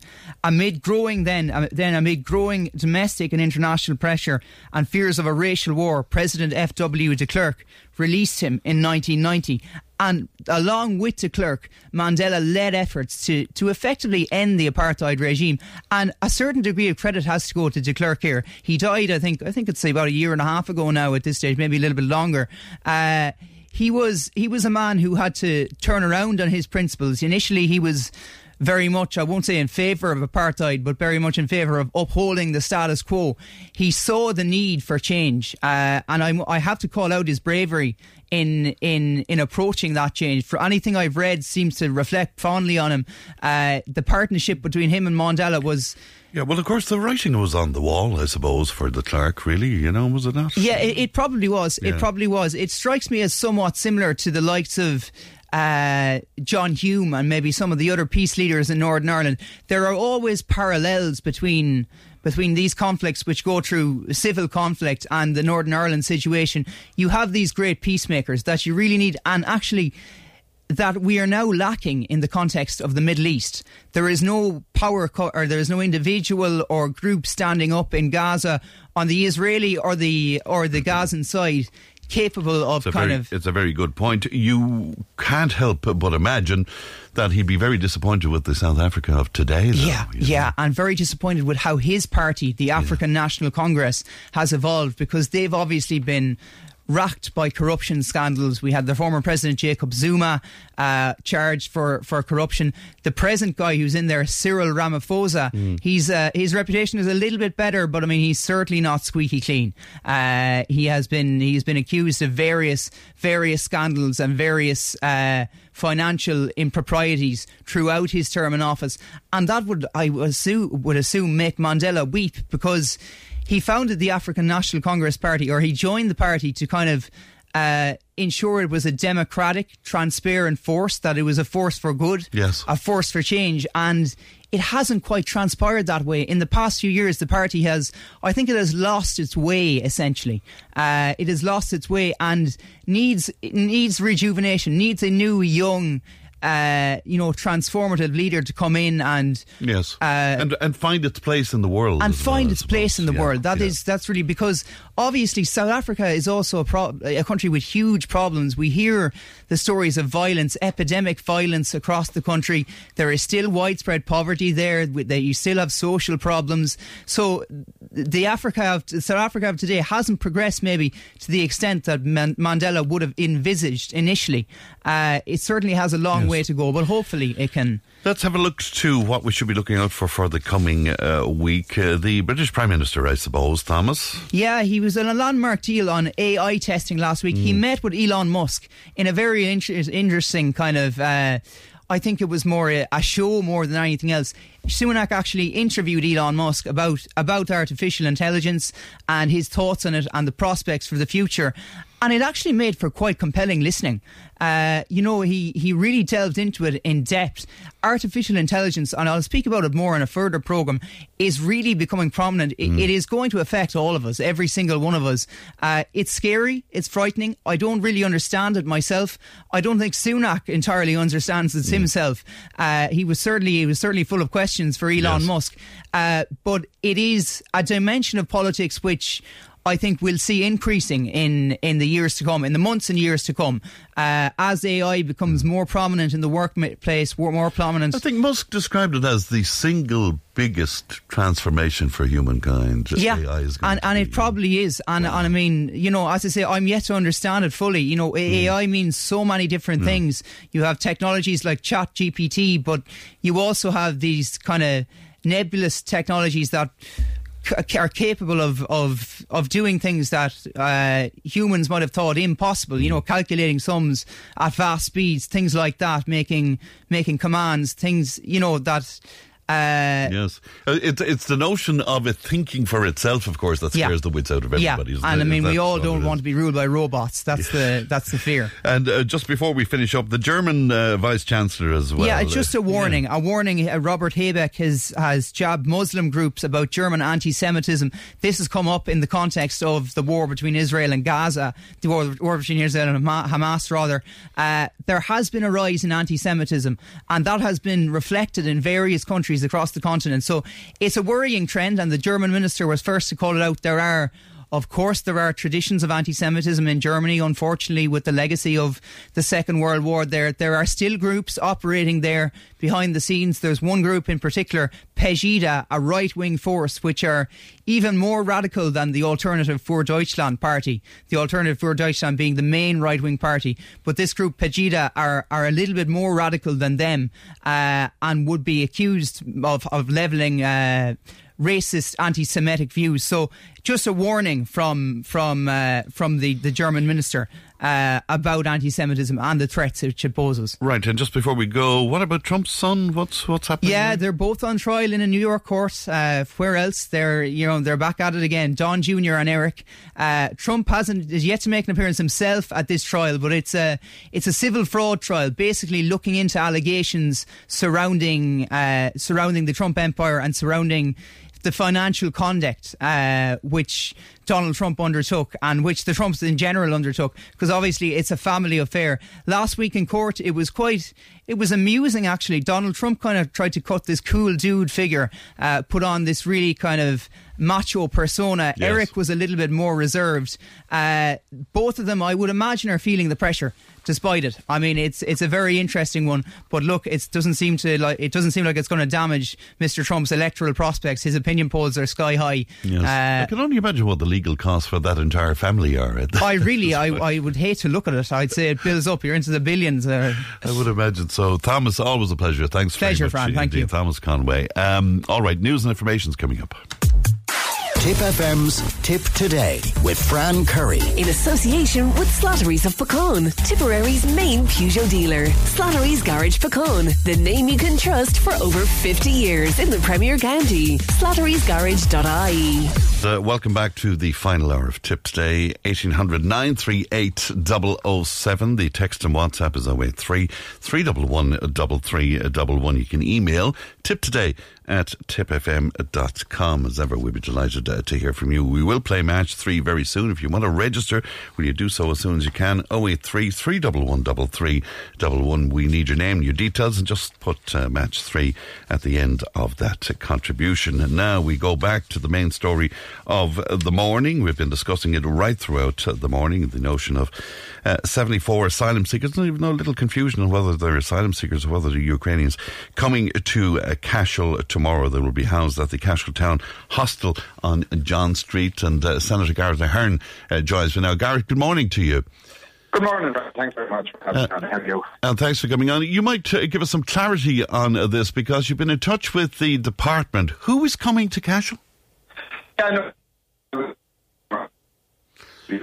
I'm sorry, you're breaking up on me there, Gareth, so we just can't hear you properly. Can you? It might be very... Sorry, Frank, can you hear me now? Okay, that's a little better. Yeah, it's a little better. Yeah, no, I was listening to the contributions this morning, and there seemed to have been a bit of confusion in terms of who was coming. So I got in contact with the Minister and with the department to find out exactly, because as most people have said, Martin Lynch has said, and Liam Brown and Declan Burgess have said, that we all got briefing on this on Friday, and that it was 74 international protection people coming. And then when it was said that it might be Ukrainians, I just wanted to make sure with the Department and the Minister which is factually true, because the communication has been so poor up to date. It's important now that we actually have the facts. And the facts are that it's international protection. It won't be Ukrainians coming to Cashel. So, that's important to be honest about. And what about the male-female break? Is it all males? It's all males. It's all males. And this is incredibly frustrating for everyone in Cashel. It's the lack of communication has been just very poor. I agree with everything that my colleague Declan Burgess has said in terms of there was no consultation with people in Cashel, no consultation with councillors, with public representatives, and that's not what was promised by the Minister a number of months ago, or almost a year ago, that communication would improve, and it hasn't, and that's a real problem. And a real frustration. And of course, the big worry is that, people are inside the screens. If you could see the screens in front of me here, Garrett, they've lit up with people. And a lot of it is about fear. And of course, fear comes from lack of information. It comes from lack of clarity, Absolutely. And that's what we've asked for. And that's why when there was information we given out this morning about who was coming, I thought it was important to come onto the show to be very factual on what was happening. So that's why I contacted the Minister's office immediately. But this isn't acceptable. It's not acceptable that information is given at very late notice to public representatives, and it's not acceptable that there's been no consultation with the community. And people put forward a very valid case here that accommodation was being used to service homeless people in Tipperary. People for one reason or another who needed emergency accommodation for a short period of time before they could get back on their feet. And now we don't have that facility for people. So people now who present themselves to Tipperary County Council, the housing section in Tipperary County Council, need to find alternative accommodation for them. And that's very difficult. And that's the concern that, people like my colleague, Councillor Declan Burgess, has mentioned, is this is the genuine concern people have, is that people who are homeless had accommodation in Cashel, temporary accommodation in Cashel, and don't have it now. And I think there's a wider context. When I was listening to the owner of the building, BJ, talking about how he had 7-day contracts with Tipperary County Council, that's worrying in itself that there's only 7-day contracts for Tipperary County Council to house homeless people. I think we all accept that homelessness won't be solved in a week, 2 weeks, a month, 2 months' time. We need accommodation for a longer period of time for county councils, and to have contracts with buildings for longer periods than 7 days, so this exact thing doesn't happen. But you wish that there was as much vision and creativity and tenacity about our own people as there seems to be about asylum seekers and international protection applicants. We find this incredible. Like the notion as well that the department would go and seek out premises like that. I mean, PJ tells me he didn't go to them; they went to him. Yeah, so the department would put out calls looking for premises for accommodation. I'm not sure which one made contact with who. I suspect no one will know how that happened.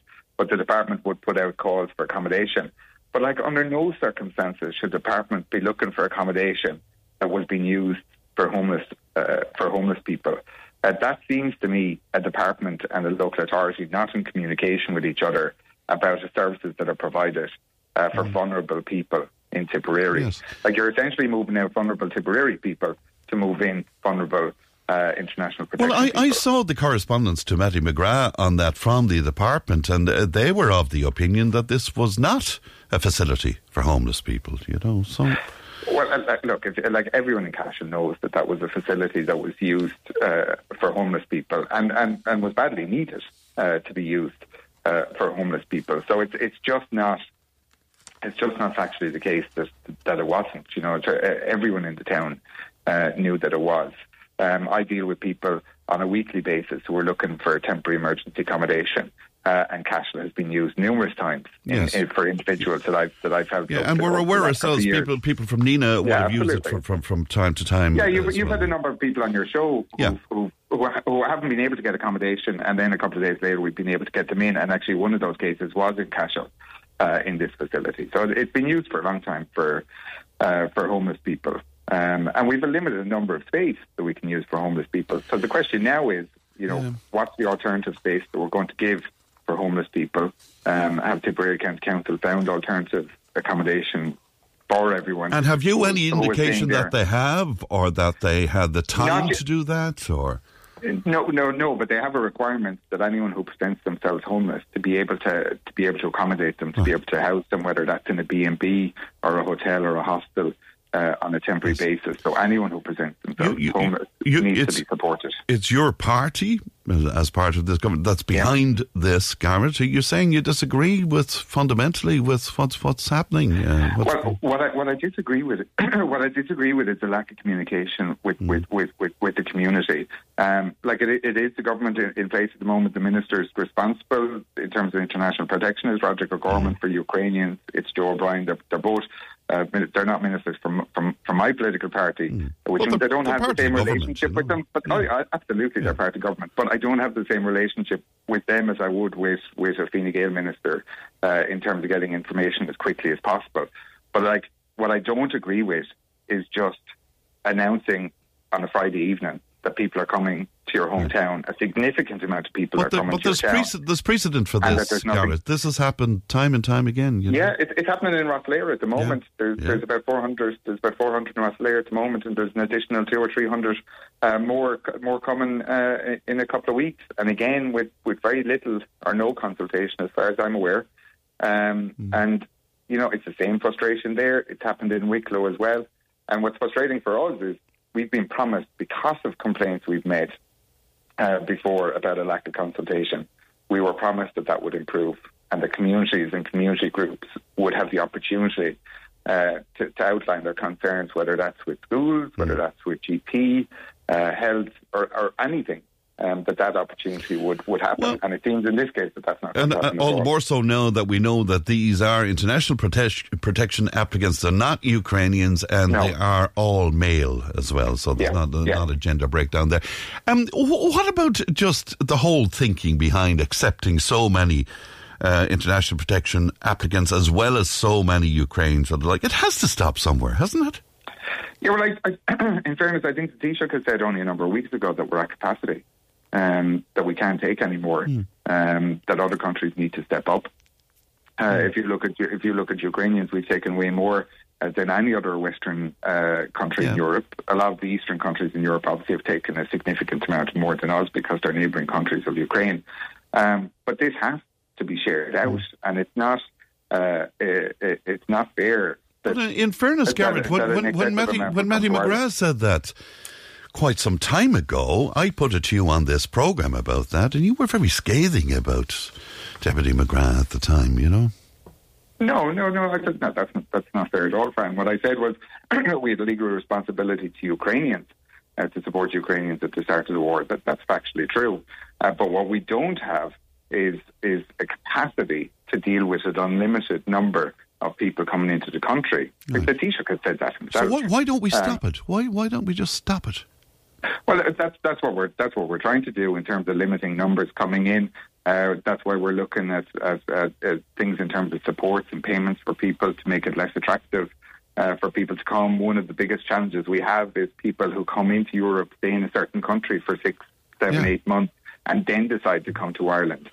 Secondary travel, essentially, is what it's called. But you see, many people knew that was happening for quite some time, Yeah, but it's about putting legal things in place to stop that from happening, where we then have an obligation to look after them. The first country they arrive in should be the country at that point. And I know, Garrett, you're canvassing at the moment. Is this a big issue on the doorsteps? I mean, is this going to be pivotal? From people I meet on doors, people really want to help and they want to support. That's why so many people have taken, particularly people from Ukraine, into their homes and into their communities.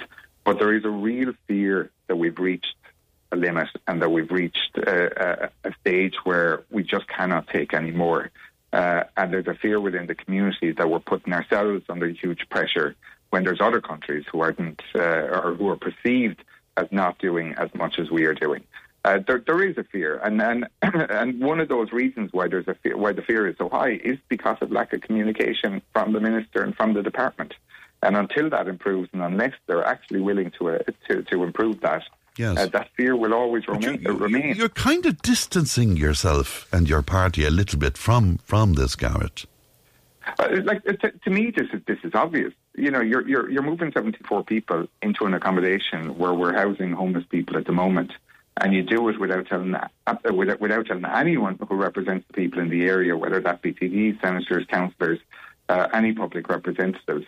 Right. There's absolutely no way I or anyone else would support that sort of way in dealing with this situation. And the response, needless to say, will be protest. But have you fears around that? Well, as long as there's peaceful protest. Cashel is a wonderful town with great people, with a wonderful tourism industry that needs to be protected and needs to be nurtured and developed going forward. But there are great people and great businesses. And I was listening to Martin Lynch earlier on talking about it from a business perspective. People will protest, I suspect, and rightly so, and have no problem with peaceful protests whatsoever. People are more than entitled to do that, but it comes from a feeling of concern and worry and lack of knowledge. That's essentially what it is. It's lack of knowledge of what's happening, and that's a fault of the department. Right, but now we have the knowledge. We know from your own confirmation there. We're talking about 74 male international protection applicants into Cashel probably tomorrow.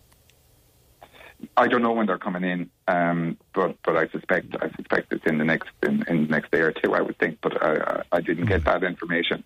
But yeah, it's 74 males. You didn't attend that meeting in Cashel last night? No, I only found out very late on it. I actually wasn't invited to it. Sometimes it happens once in a while where a senator gets forgotten about when emails go out. It's normally TDs and councillors. But I'm more than happy to engage with the community and have done already. I've spoken to an awful lot of residents on John Street who are very, very concerned about what's happening and will continue to do so. All right, Garrett, thanks very much indeed for talking to us today. Senator Garrett Heron speaking to us there. Seemingly nobody was invited in particular. I'm just reading here, it was a public meeting and notice was put up on social media. Let's go back to Cashel and to Cleona. Cleona, good morning to you. Good morning, Fran. Good to talk to you. You're living in the town, Cleona. Yes, I am. I'm a very concerned resident of Cashel and a mother of 2 young children.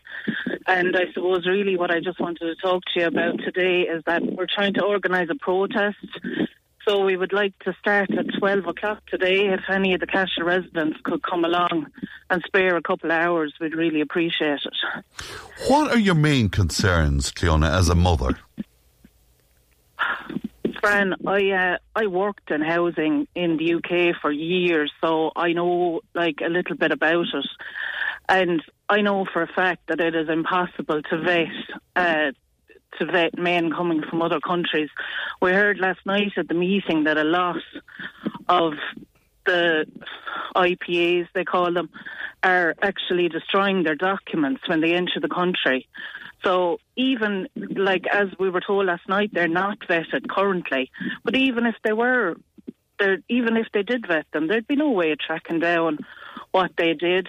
And to be honest, in a lot of those countries, there's serious crimes on women that aren't reported at all. So how do we know what type of people there are? There could be 70 good ones and 4 bad ones. You don't know. And I think the people at John Street have been put through enough over the last few years with antisocial behaviour and other things going on in Cashel. And I think to bring 74 undocumented men into the town would just be, I think there'd be awful repercussions. And when you say awful repercussions, what exactly do you mean, Cleona? Well, even if it's just antisocial behaviour, like pushing that number of men into 19 rooms, I think it is. Yeah. Can you imagine in the winter being locked in a room with 3 other people that could be from different religions, different backgrounds to you? You just don't know. Like, it's just a recipe for disaster. I'm currently waiting 3 weeks to get a doctor's appointment in Cashel, and I've spoken to lots of my neighbours, same thing. So putting pressure on our services as well is going to it's everything. It's everything, Fran. I'm not really qualified to get into the political nitty-gritties of it. Mm. And to say that if anyone has time today at 12 o'clock, we're going to start protesting down on John Street. And the people you'd know, other mothers like yourself, I mean, what is that fear there with them, Cleona, is it? But it's justified fear, considering the things that we hear in the news and, like all the things that have happened in the last few years, like major crimes in Ireland. I think we're justified like that. Like when your kids get to teenage years, like as I said, I moved home from the UK, so my kids could have a little bit more freedom and could walk around the town if they wanted to. Go get an ice cream down Tommy Grogan's, whatever happens. I think it will really... And who's to say that Mr. Quinlan wouldn't buy another property next year and do the same thing again? Okay, well, we have no indication of that, but you're saying that it's a possibility. It's a possibility, yeah. Cleona, thank you for your time this morning, and we wish you well. Thank you for coming on with us. Thank you and good morning to you. Let's go to Tracy now. Tracy, good morning to you. Morning, Fran. How are you? I'm very well indeed, Tracy. You've lived in Cashel all of your life, Tracy. What are you making of the news? I think it's an absolute disgrace, and I'm in fear for the people in Johnstown because most of them are elderly people. There is younger people there as well. I worry for kids coming home from the discos, male and female. We don't people coming home from work from the palace or that walks up and down that street every day. Kids that go up and down there from school. Now, I don't have a problem with anybody coming into the town, but it's 74 males. Yeah, and that's your main concern. Now, there's already been antisocial behaviour on John Street, and of course, most of the perpetrators there were Irish people. It's important to point that out, I suppose, as well, Tracy, Oh, well, yeah, we know that. Yeah. We know that, but a lot of them is of the foreign people as well, not just the Irish, though. Yeah. You'll have the people walking on the street. What are these 74 men going to be doing? I don't know. When on little wage, on little pay that they be getting. Yes. They're going to be killing each other inside in the place. And then they'll take it outside the building and they'll take it out onto the street. And you have a lot of children going up and down there. As the lady said before, they'll be going up and down to Grogan's there, Starbucks, the whole lot of place. Like George McGrath was on this morning. Fair dues to that man. Everything he said was the truth. I will back him up 100%. You yourself, friend, are a Cashel man. Yeah. Yeah. I'm sure you're in fear. You have family here. Yeah, in Cashel as well. You see, it's fear of the unknown. If there was more information out there, at least. You see, that's just it, friend. You know, there wasn't enough it's fear information. of the unknown, isn't it? Yeah. There wasn't enough information given. I'm not going to use the word lies. I'll use the word fibs. Yeah. Because I know I can't say the other word on. And we don't want to do. I mean, what we're trying to do here, I suppose, Tracy, is to get the information out there and see what if we can sort of wade through it and all of that. You know, people like yourself who come on, you make very reasonable points and stuff. Does it concern you that there are a group of people then who would say that you're racist and you don't want people just because they're another skin colour or they're from another country? Does that worry you, Tracy? No, because I don't think there's any racist. Anybody is saying anything about being, or are we being racist to these people that are coming in? We don't know who's coming in. If this was 74 males from any other part of the world or any other part of the country, you'd still have the same concerns, I guess, would you? You see, people have got to understand these males that are coming in from these countries, their women in some of them countries don't have rights. They don't have the freedom that we have. We have rights. Women here in Ireland, we have rights. And when you have men like that coming in here and then they try to own the women in Ireland, not just Cashel, in Ireland. Well, that's not good enough. There are cultural differences, I suppose, between different countries and the like. Will you take part in protests, Tracy? Oh, yes, I will. And there will be a protest tonight from 9 o'clock on. And if it be an all-nighter, people are more than welcome to come out. I'm hoping they'll come out because normally when they're bringing in people, they'll bring them in during the night. Right, but we would urge people... See, the government thinks that we're stupid. We're not stupid. We're no fool. All the Irish people are no fool. Right. But I tell you now, friend, I'm telling you straight out, not cutting you off, enough is enough. It's enough now. Right. We've got to protect the people in John Street. We've got to protect our families, our friends, our nieces, our nephews, our grandchildren, our parents. We need to stop. Right. To carry on above Musgrave this morning or any other day up there is an absolute disgrace. An absolute disgrace. But I would presume, Tracy, like myself, you'd urge people, okay, it's perfectly legal to protest, but you'd urge people to be calm and, make sure that there's no unsavoury happenings. I think everybody will be calm. Okay. They'll go the right way about it. But I know there's a protest this morning and there will definitely be one tonight. All right. Tracy, so all that I hope. Tracy, thank you very much, appreciate your time this morning, Tracy. Thank you. Thank you, friend. Good morning to you. And that's Tracy in Cashel this morning. Tipp FM's Tipp Today with Fran Curry. In association with Slattery's of Pecan, Tipperary's main Peugeot dealer. Slattery's Garage Pecan, the name you can trust for over 50 years in the Premier County. Slattery'sGarage.ie. Now you're welcome back. It's time for this. Tipp FM's Match 3 game. Tipp FM's Match 3 game. With Steaklam's Home and Hardware and Expert Electrical at Racecourse Road, Thurles. Steaklams.ie. Let's go to the phones, and Noreen is there for me. Good morning to you, Noreen. Good morning, Fran. How are you? I'm very well indeed. Noreen, whereabouts in the county are you? I'm in Clonmel. Very good indeed. You're going to have a go at our match 3. You know what the story is. Match up 3 squares on the board, and that will give you a prize, a fantastic prize too. So, all you have to do is pick a number for me. We'll start with 28. You're going to go with 28. All right, then let us just open that box.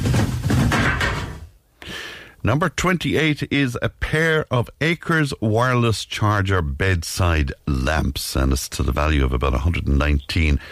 So it's a nice prize, isn't it?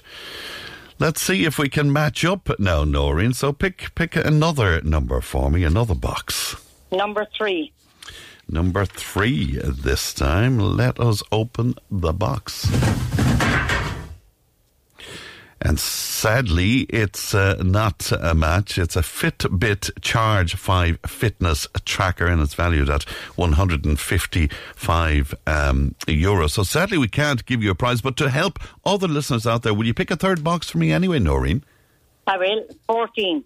Number 14. Let's open that box and see what happens. And in fact, that also is a Fitbit Charge 5 fitness tracker. You weren't lucky this time, Noreen, but will you keep trying? I will, and thanks very much for the call. Not at all, and lovely to talk to you today, Noreen. Thank you, and Thanks, bye-bye. Fran. Bye-bye Bye. to you now. That's Noreen. We'll take a break back in just a moment. Join the conversation in Tipperary. Contact us through Facebook, Twitter, or email tiptoday@tippfm.com. Tip Today with Fran Curry. With Slattery's Garage, Puckane. You can't beat experience. With over 50 years maintaining Peugeot cars and vans, we like to call ourselves the experts. Call Slattery's Garage for a free vehicle health check today. 067 24111 or slatterysgarage.ie. Now, glad to be joined in the studio by Neil Dennehy, who is a neuromuscular physical therapist, a health and fitness instructor and author of What to Do with Stardust. And good morning to Neil, and it's good to see you today. You're going to talk to us about walking and hiking today, and I suppose some of the dangers around it in terms of how we look after ourselves.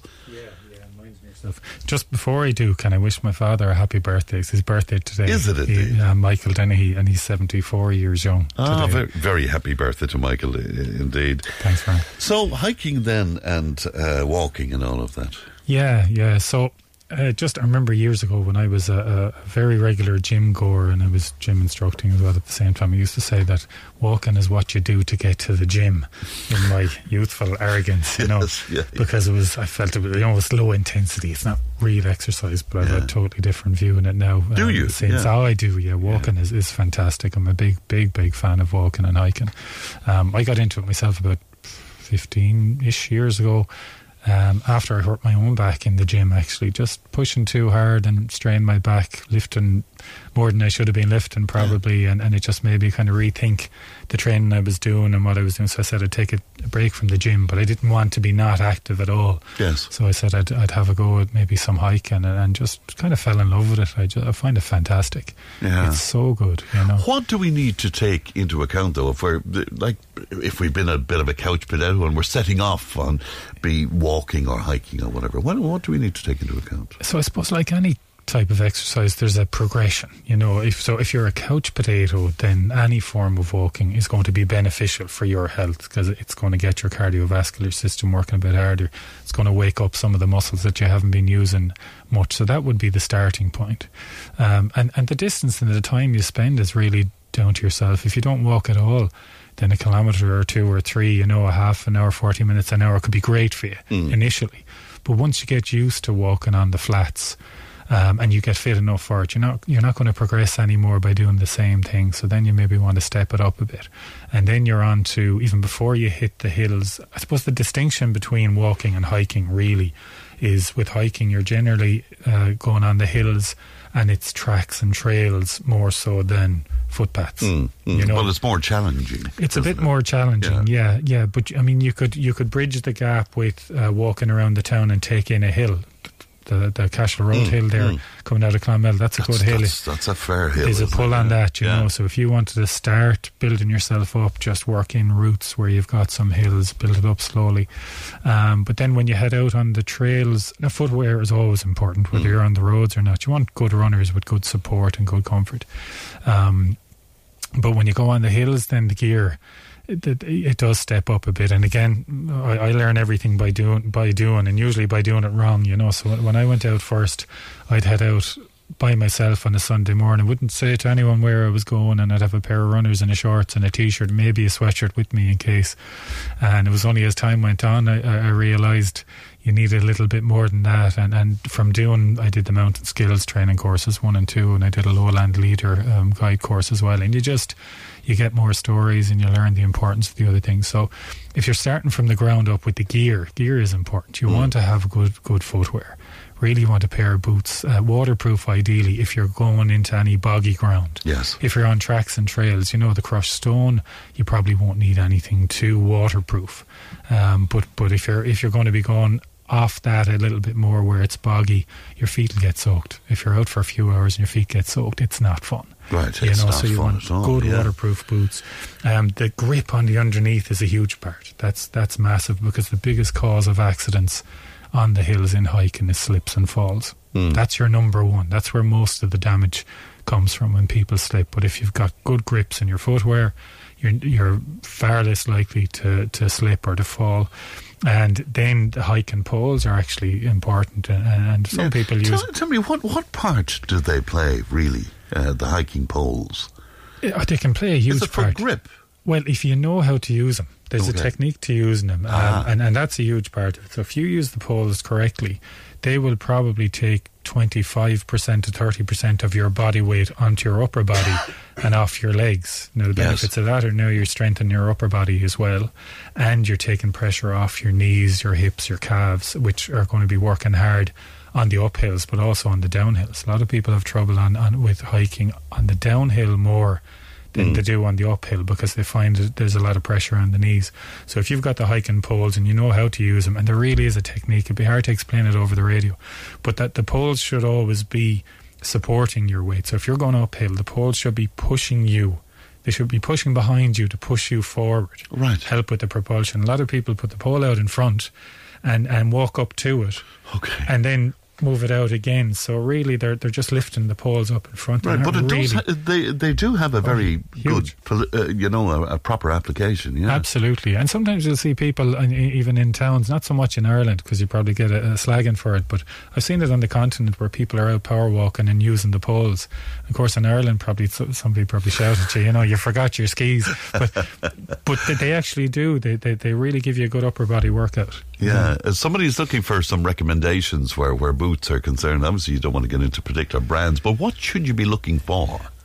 You want, like I said, the undersole, so the grip part of it is huge. And if you think of the lugs or the grips on it, you don't want them too close together, because the mud gets stuck to them. And once the mud is stuck in them, there's no grip anymore. They'll slide. So they should be further apart. That's actually a big thing. So they will grip, but the mud will fall back out again, so you maintain grip.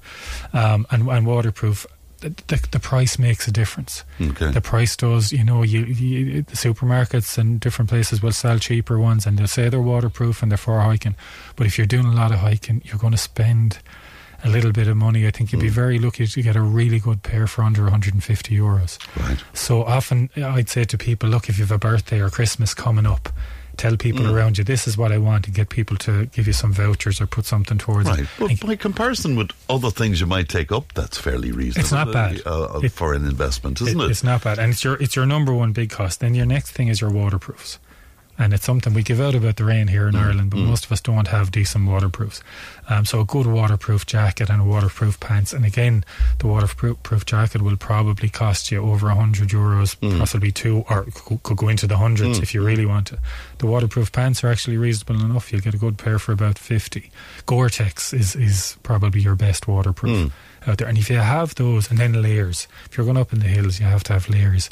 Again, I saw a guy, it was just after the lockdowns had eased, and I was up Galtymore, and I had all the gear with me, and so did my friend, and we stopped and had some lunch, and after 15 minutes we were cold, and we came back from where we were just back up onto the peak. There was snow on the peak, and there was a guy there in a pair of classic runners, jeans and a sweatshirt. Wow. Yeah, and he had a face mask on him, and it wasn't because he was worried about COVID. I'd say he was trying to keep his face a little bit warmer. Like, totally unprepared, and it's boggy ground as well. I'd say his feet were soaked.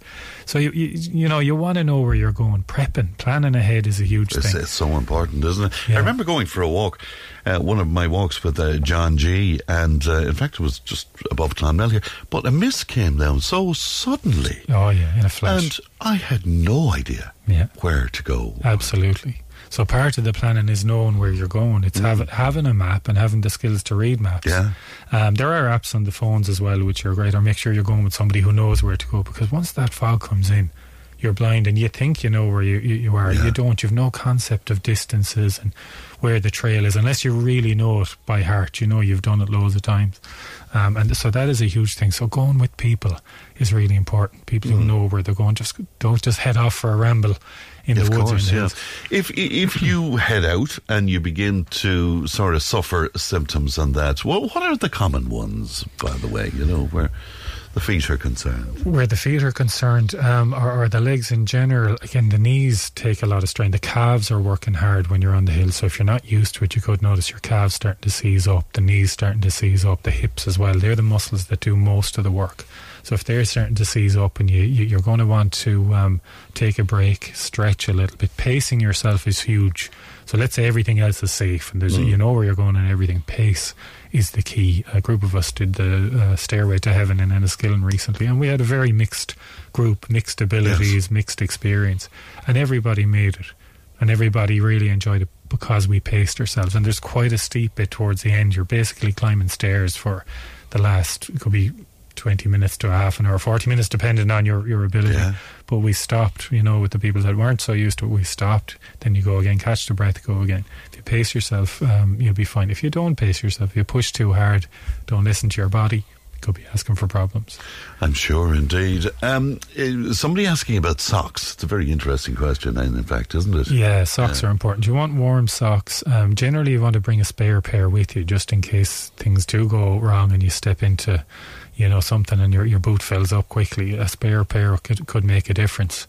But socks, my favourite pair, they're a woolen synthetic mix. Wool tends not to get too smelly too quickly as well, which is good. There are socks you can get for blisters as well that are blister proof, and that's important if you're prone to blisters, because if you get a blister on the hill, it's going to be very painful as well if you're doing a lot of walking.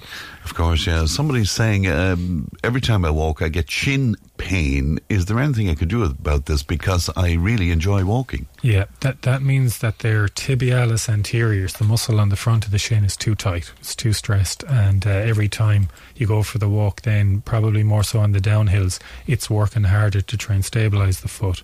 And it wouldn't take much physical therapy at all to sort that out. They could try stretching by pulling their toes away from their knee. Okay, so if you're pushing or pulling the toes away from the knee to extend the foot out and pulling the toes back, that will stretch the muscle. If they do that regularly, it could help. But if you do get some physical therapy, some hands-on work on that, it releases it very quickly. Right. Somebody else say, I recently had a hip replacement operation. I'm wondering how soon can I get back walking? Again, that's your very steady progression. So I don't know where they're at exactly now, but it could be walking around the house initially, around the garden, walking up and down the stairs if they have a stairs there. Slowly progress that into walking from the house. I'd always say in the early days, if you've got to walk a certain distance away from your house, that you're never too far away, and then back. And then go past your house the other way, the same distance, and come back. So you're always within a few hundred metres, that if you get sore, you know, you don't have 2 miles or 3 miles then to walk back. So you're checking it, you're building it up slowly. You do that one day, see how you feel that day and the next day before you go and do any more again. Because sometimes if you overstress your body, it takes a day or two for the soreness, for the inflammation to build up, for you to realise I overdid it. Right. You know? You always speak to us about hydration. I suppose where walking or hiking is concerned in particular, it's very important. It is, and the time is important. If you're only going out for a walk for 30 minutes or 40 minutes, you're probably not going to get dehydrated in that space. But as you go to the hour mark and beyond, you're going to need to have some water, maybe some sugar as well of some sort, whether it's fruit or a few sweets, just to get the sugar and the water in together to stay hydrated. Because if you do get dehydrated or your sugar levels go low, you start to feel very anxious and you won't feel great in yourself, and a little bit of panic can kick in. Whereas if you're well hydrated and well fueled, that you feel okay, you know, and you'll stay going. Somebody is on here about ankle pain as well, in one ankle. So is that common? What you'd have to find out, if there are no joint issues itself, if there's no arthritis in the joint, there's usually issues in the shin muscles, so either the tibialis on the front or the peroneals on the side or the calf muscles. They're carrying us around all day. Most of us have some tension there, and we rarely get massages unless we've problems, but if we release those, it can make an incredible difference in a short space of time to the stability of the ankle, the strength of the ankle, and how good the ankle feels during activity. You know, so I definitely recommend that if there's ankle pain, get some work done, get it released and freed up, whether you're hiking or whether you're just walking around in general and you have that pain. And the same with the knees, same with the hips. In a lot of cases, it's the muscle side of things. The muscles have they've gradually tightened up over years. You don't have to be doing anything excessive, just gradually using the muscles day after day after day, they start to tighten up, and then they're not working properly. They're pulling hard in the joints, and the joints will get sore. And then if you do anything extra, if you work them a little bit harder, suddenly everything is as sore as a boil, because they're just not ready for that activity. If you're prone to pains and aches, I know that wouldn't be a daily walk or anything, but anytime I do go walking, I would have a lot of pains and aches afterwards. Is that just because I'm not active enough? Can you saw through that, I suppose, is what I'm saying to you? Yeah. How long do they normally last? They last for maybe a day or two. Yeah. That's what they call DOMS, delayed onset of muscle soreness. Right. And what that means is that your muscles, as you said, they're not really used to working at that level. And the activity itself, because it's a higher intensity than you're used to, it stresses them. Now, it's stressing them in a good way, as in it's waking them up and getting them fired up, but they're not used to it. So for a couple of days afterwards, your body is basically healing micro tears in the muscle fibres and reinforcing them. So you get inflammation. Inflammation is the healing process. It's not, the old idea was that we have lactic acid in our muscles for days afterwards. That's not how it works at all. Lactic acid only lasts for minutes to hours maximum. It's inflammation. So your body is going, right, leave me alone. The muscles are saying, leave me alone for a little while now. I'm fixing the damage. I'm making you fitter right now. When this soreness is gone, go and do it again. And do it again. And when you do it regularly, you're fit enough. But don't work through the pain, because that's when your body is healing. Leave it heal. Leave it heal. If you were to go out for a hike once a week or twice a week, you would build up your hiking fitness. And the same thing applies to most elements of fitness. We don't have to do it every day to improve. In fact, it's the rest time when we make the changes, when we make the positive changes in the body. The exercise is the stimulation for building your fitness. The change actually happens in the days after, through good nutrition and time and rest. Yeah. But nutrition, very important as well. Yeah.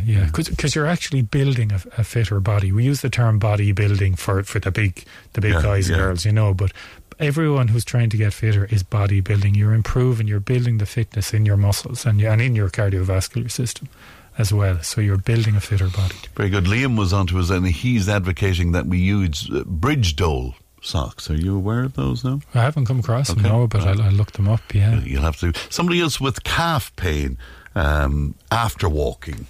Yeah, again, it sounds like their calf muscles have too much tightness in them already, that we call them knots, but it's a myofascial restriction where the muscle, it's all just seized up too much. And then when you do exercise them, you probably don't have as good a blood flow as you should have. So circulation is very much affected by muscle tightness. And by releasing that tension, the blood will flow better, the muscles will be able to stretch and contract with ease, and they'll do what they're supposed to do. Okay. But at what point, Neil, are you doing damage as opposed to sort of building up strength? I mean, when is the pain indicating to you that you're doing damage? While you're out there. Yes. If you've got a strong burn, a really strong burn, it means you're gone into lactic acid mode then, because it's just so intense that your body can't work aerobically. There's a lot to that, but if it's really hurting you, there's a difference between a challenge, God, I feel that a little bit, and there's a bit of effort, and really hurting you. You don't have to hurt yourself. The no pain, no gain theory is not really how it works. Challenge, yes. I love the yoga approach they talk about finding your edge, the edge of your fitness, the edge of your flexibility, the edge of your strength, and just work at that a little bit. That point where it's more strenuous than what you're fully comfortable with, but you're not gone into that level of agony, of pain. That's too much for the body. So stay within that, but build it, because as you get fitter, you can do more. So if we went out for a walk today and you found, okay, after 40 minutes or at a certain speed or hill, that's pushing me, that's fine, and that's as much as you do. Next week, you'll be able to do a smidgen more. The week after, a smidgen more, a bit more. And what you did at the start that was difficult will be easy. You say, God, I didn't feel that at all. Because you're bringing your fitness up. So build it up and build it up over time. Too many of us go out and we try and become sort of, marathon runners and marathon walkers pretty much immediately. How will you ask, Neil, the cause of stinging burning in your legs? While walking. Well, I'm not sure about that now. It just says stinging burning in your legs. Stinging is often that you could get it if the blood flow isn't good enough for what you're doing. You could get a bit, but in a lot of cases it's nerve impingement. Usually when you get a stinging, burning sensation, you're talking nerve impingement, and because the nerves that run to the legs run from the lower back, from the lumbar area right down, that impingement could be anywhere from the lower back out through the muscles in the hips, the glutes, and in around the thighs. So you could have some impingement there. I need a little more detail. So if they want to give me a call, to talk them through it, they can. That's Speaking of the lower back, one of the listeners, when he or she is walking, I'm not sure which, but it's the lower back that they find particularly painful. Is that? Yeah, so the lower back is very much affected by the hips in general, because I suppose your spine sits on your pelvis, and if the pelvis is tight or out of alignment, that puts way more pressure on the lower back. So I'd love to know the condition or check the condition of that person's hip flexors, the muscles on the front of the hip, in around the hips and then into the lower back, and see if those muscles are bound up and restricted, and that's why they're getting overstrained when they go for a walk, versus somebody that's got loose, free, fully functional muscles. I mean, there could potentially be underlying issues. They could have disc issues, but in most cases it's muscle first. Before you even come to disc problems, it's muscle tension that's the problem. But it is fair to say that, I mean, if you are embarking on walking or hiking, you can't, if you're careful, you're not going to do yourself a lot of damage. Generally, yeah. Yeah, just take your time, plan ahead, know where you're going, be fit enough for what you're doing. Now, that said, I've had people go up Slieve-na-Man, and even the Enniskillen walk, people that thought, God, I'll never do this. And once we paced ourselves, but they had support, there were people with them, they didn't just head off, and I was there with them, and I have the experience. But they were well able, and we're thrilled to bits. I mean, the benefits of hiking, it goes beyond the physical fitness, the mental benefit, the sense of achievement when you get up to the top of a hill and you get that view, that's the prize at the top. It clears the head, you've the social side, you're talking to people as you go. I need it through the winter months. In the summer I don't do as much, funnily enough, even though the weather is nicer, because I'm out and about anyway. Of course, yes. But in the winter, you're inclined to be inside. And the listener who was on about the stinging, burning in the legs came back to say, down around my feet, it's particularly painful for me. So down around the feet, again, there could be circulation issues. So you'll get your pins and needles if circulation isn't good enough. But it could also be an impinged nerve higher up, that the sense, it's a referred sensation. Basically, the impingement on the nerve throws off the signal to the brain as to what's going on in the legs, and you could get an altered sensation like burning. So it's either circulation or an impinged nerve, and without checking the person, I couldn't really tell more. Somebody saying, I've always worn runners walking, and now I know why I have pain. So yeah, runners aren't always ideal. And it depends on the type. I'm a big fan of Asics Duomax runners because they have a good arch support in them, and I just find that when I have the arch support in the runner, that I feel much better in a shoe. And there's a technique to running as well. Sometimes people pound away, there's a technique. Tread softly upon the earth is what I say to people. The softer and quieter you walk, the more anatomically easier it is. It's easier on your joints. You tend to use your muscles in a healthier way, as opposed to just banging away, and you're leaning forward and the head is there and the backside is around the corner, as they say. You have a better alignment, and it's much easier on the joints. And if you think of the thousands is the wrong word, millions of steps we take, a lot of us are taking 10,000 steps a day without even intending to. Yeah. So you work that out over years and decades. It's a lot of steps, so you want to...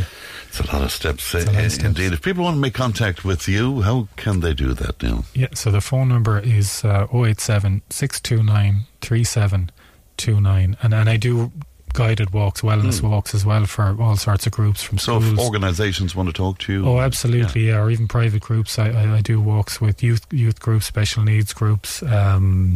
I've got active retirement groups.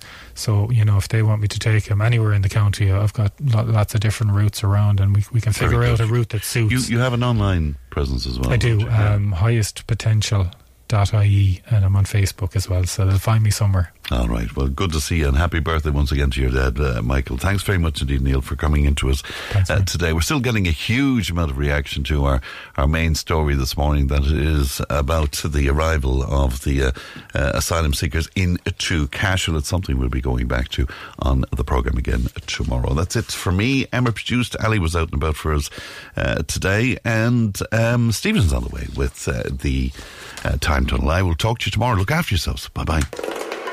Tipp Today with Fran Curry. With Slattery's Garage, Puckane. You can't beat experience. With over 50 years maintaining Peugeot cars and vans, we like to call ourselves the experts. Call Slattery's Garage for a free vehicle health check today. 067 24111 or slatterysgarage.ie.